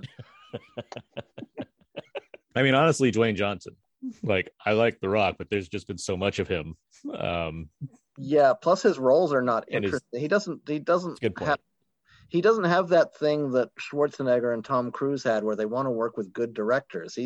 His idea of a director he wants to work with every time is Jaume Collet-Serra on everything. Or Ross and Marshall Thurber, who is, Yeah. at least Yom Collet-Serra has style. I don't know what Thurber's thing is, but it's not making great movies, that's for sure. He needs a director to push himself, and he needs to seek them out because he's in a position where he can, and that's what made Schwarzenegger the icon that he is. It wasn't just being a big muscular dude. He sought out people who knew how to use him. And I would say the one that's doing it better, although not necessarily because of the director he's seeking, but honestly, John Cena. I think Cena is there. He's finding ways for his personality and his size to be used in ways that are creative and do feel challenging. Yeah. And he is, I think, more limited as an actor than I agree. Dwayne Johnson. But yes, you're right. He is picking more diverse options, and Peacemaker I'm more interested in than just about anything. Peacemaker's like turn in the third act like has more going for it than a lot of Dwayne Johnson movies. And we're gonna get 8 episodes exploring that even further. So forward to yeah. How about you, Mike? Any or did you? I guess you agreed with the Chalamet thing. That's the only thing that comes to mind. Okay. All right. Next question we have here. Very simple. Jason asks, cats or guinea pigs? Can I say neither? Yes, you can say neither. Okay. I mean, if forced to, I'd say guinea pigs. I guess they're in a cage. But wait, is this versus? Can we do versus? I guess you can. Now we have to. Yeah. G-Force versus the cats from Cats and Dogs. Mm-hmm. How much is the Cats from Cats? Yes. So Jason Derulo versus Zach Galifianakis. That's what you're saying. G-Force. Or Sam Rock. I think Zach Galifianakis was a human in that movie. So Sam Rockwell versus Jason Derulo. There you go. And we know Sam Rockwell can dance, so it's not that easy. Ooh, tough one. Mike, you said you introduced this versus concept. Did you have an answer to it? I don't really care how it turns out as long as I can just watch and eat popcorn. Okay, so AVP style. Whoever wins, we lose. We lose. Dr. Pred Alien, one of my favorite commentaries that we've done.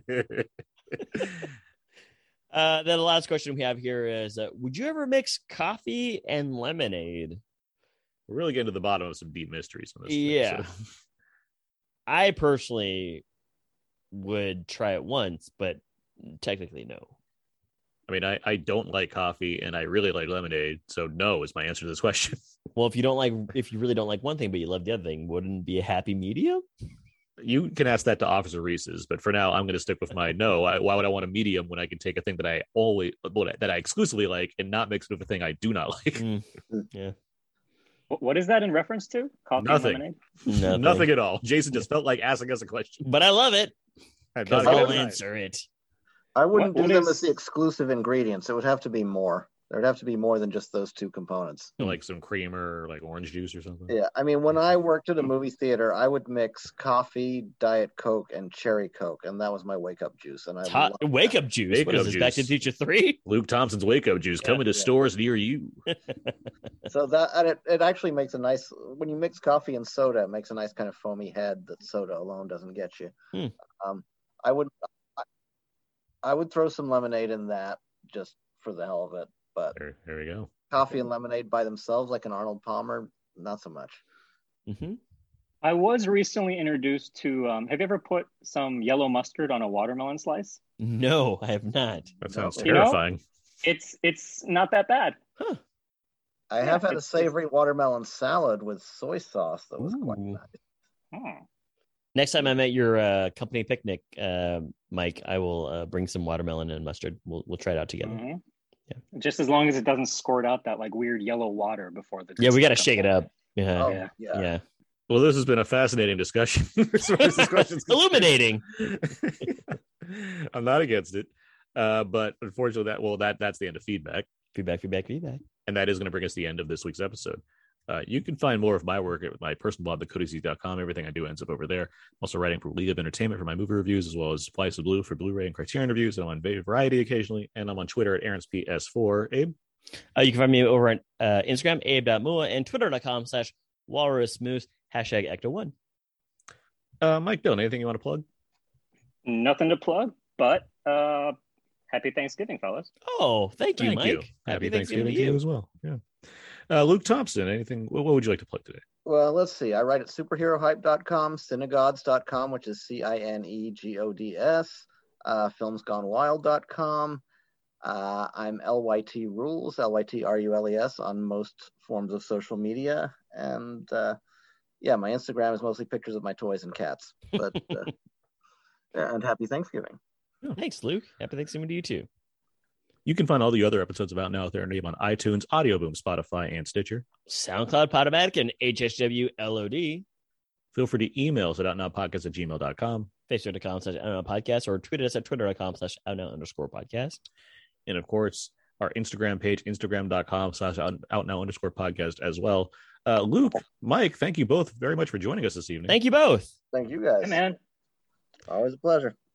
Glad to have you guys both here. Glad to hear some thoughts on this iteration of Ghostbusters. We'll do it again. Inevitably. See you at the next one. Exactly. But that is going to do it for this week's episode. Next week, we do have House of Gucci coming up, the second of two Ridley Scott films that have arrived this year, as well as Disney's Encanto, among other upcoming releases. So be prepared for plenty of content coming your way. But until next time, so long. And goodbye. Something strange in your neighborhood. Who you gonna call? Ghostbusters! If there's something weird and it don't look good, who you gonna call? Ghostbusters!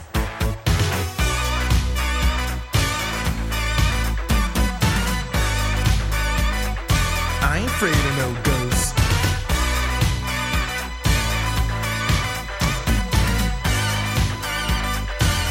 Afraid of no ghosts. The recording's going. I don't know if you guys know, but I think the recording's going. I'm sure that they get a giant message that says this guy's recording. Was that, you gotta Mother? click OK. That was Yeah. That was Mother. Yeah. Self-destruct sequence has been initiated. Yeah. But you'll never know that Mother's actually played by Daniel Day-Lewis. That's how good he is. He's so good. Yeah, he's so good. Changed his voice for this. I think it's all just makeup, though. Really, it's the makeup that makes him. The makeup is 90%. They really gave him that veiny makeup in There Will Be Blood. Makeup really changes your voice. That's a little known fact. It's true. Yeah, it does. That's how Glenn Close did it in Hook. Not the boo box. All right, that's enough of that. Let's do this. Let's go. Okay.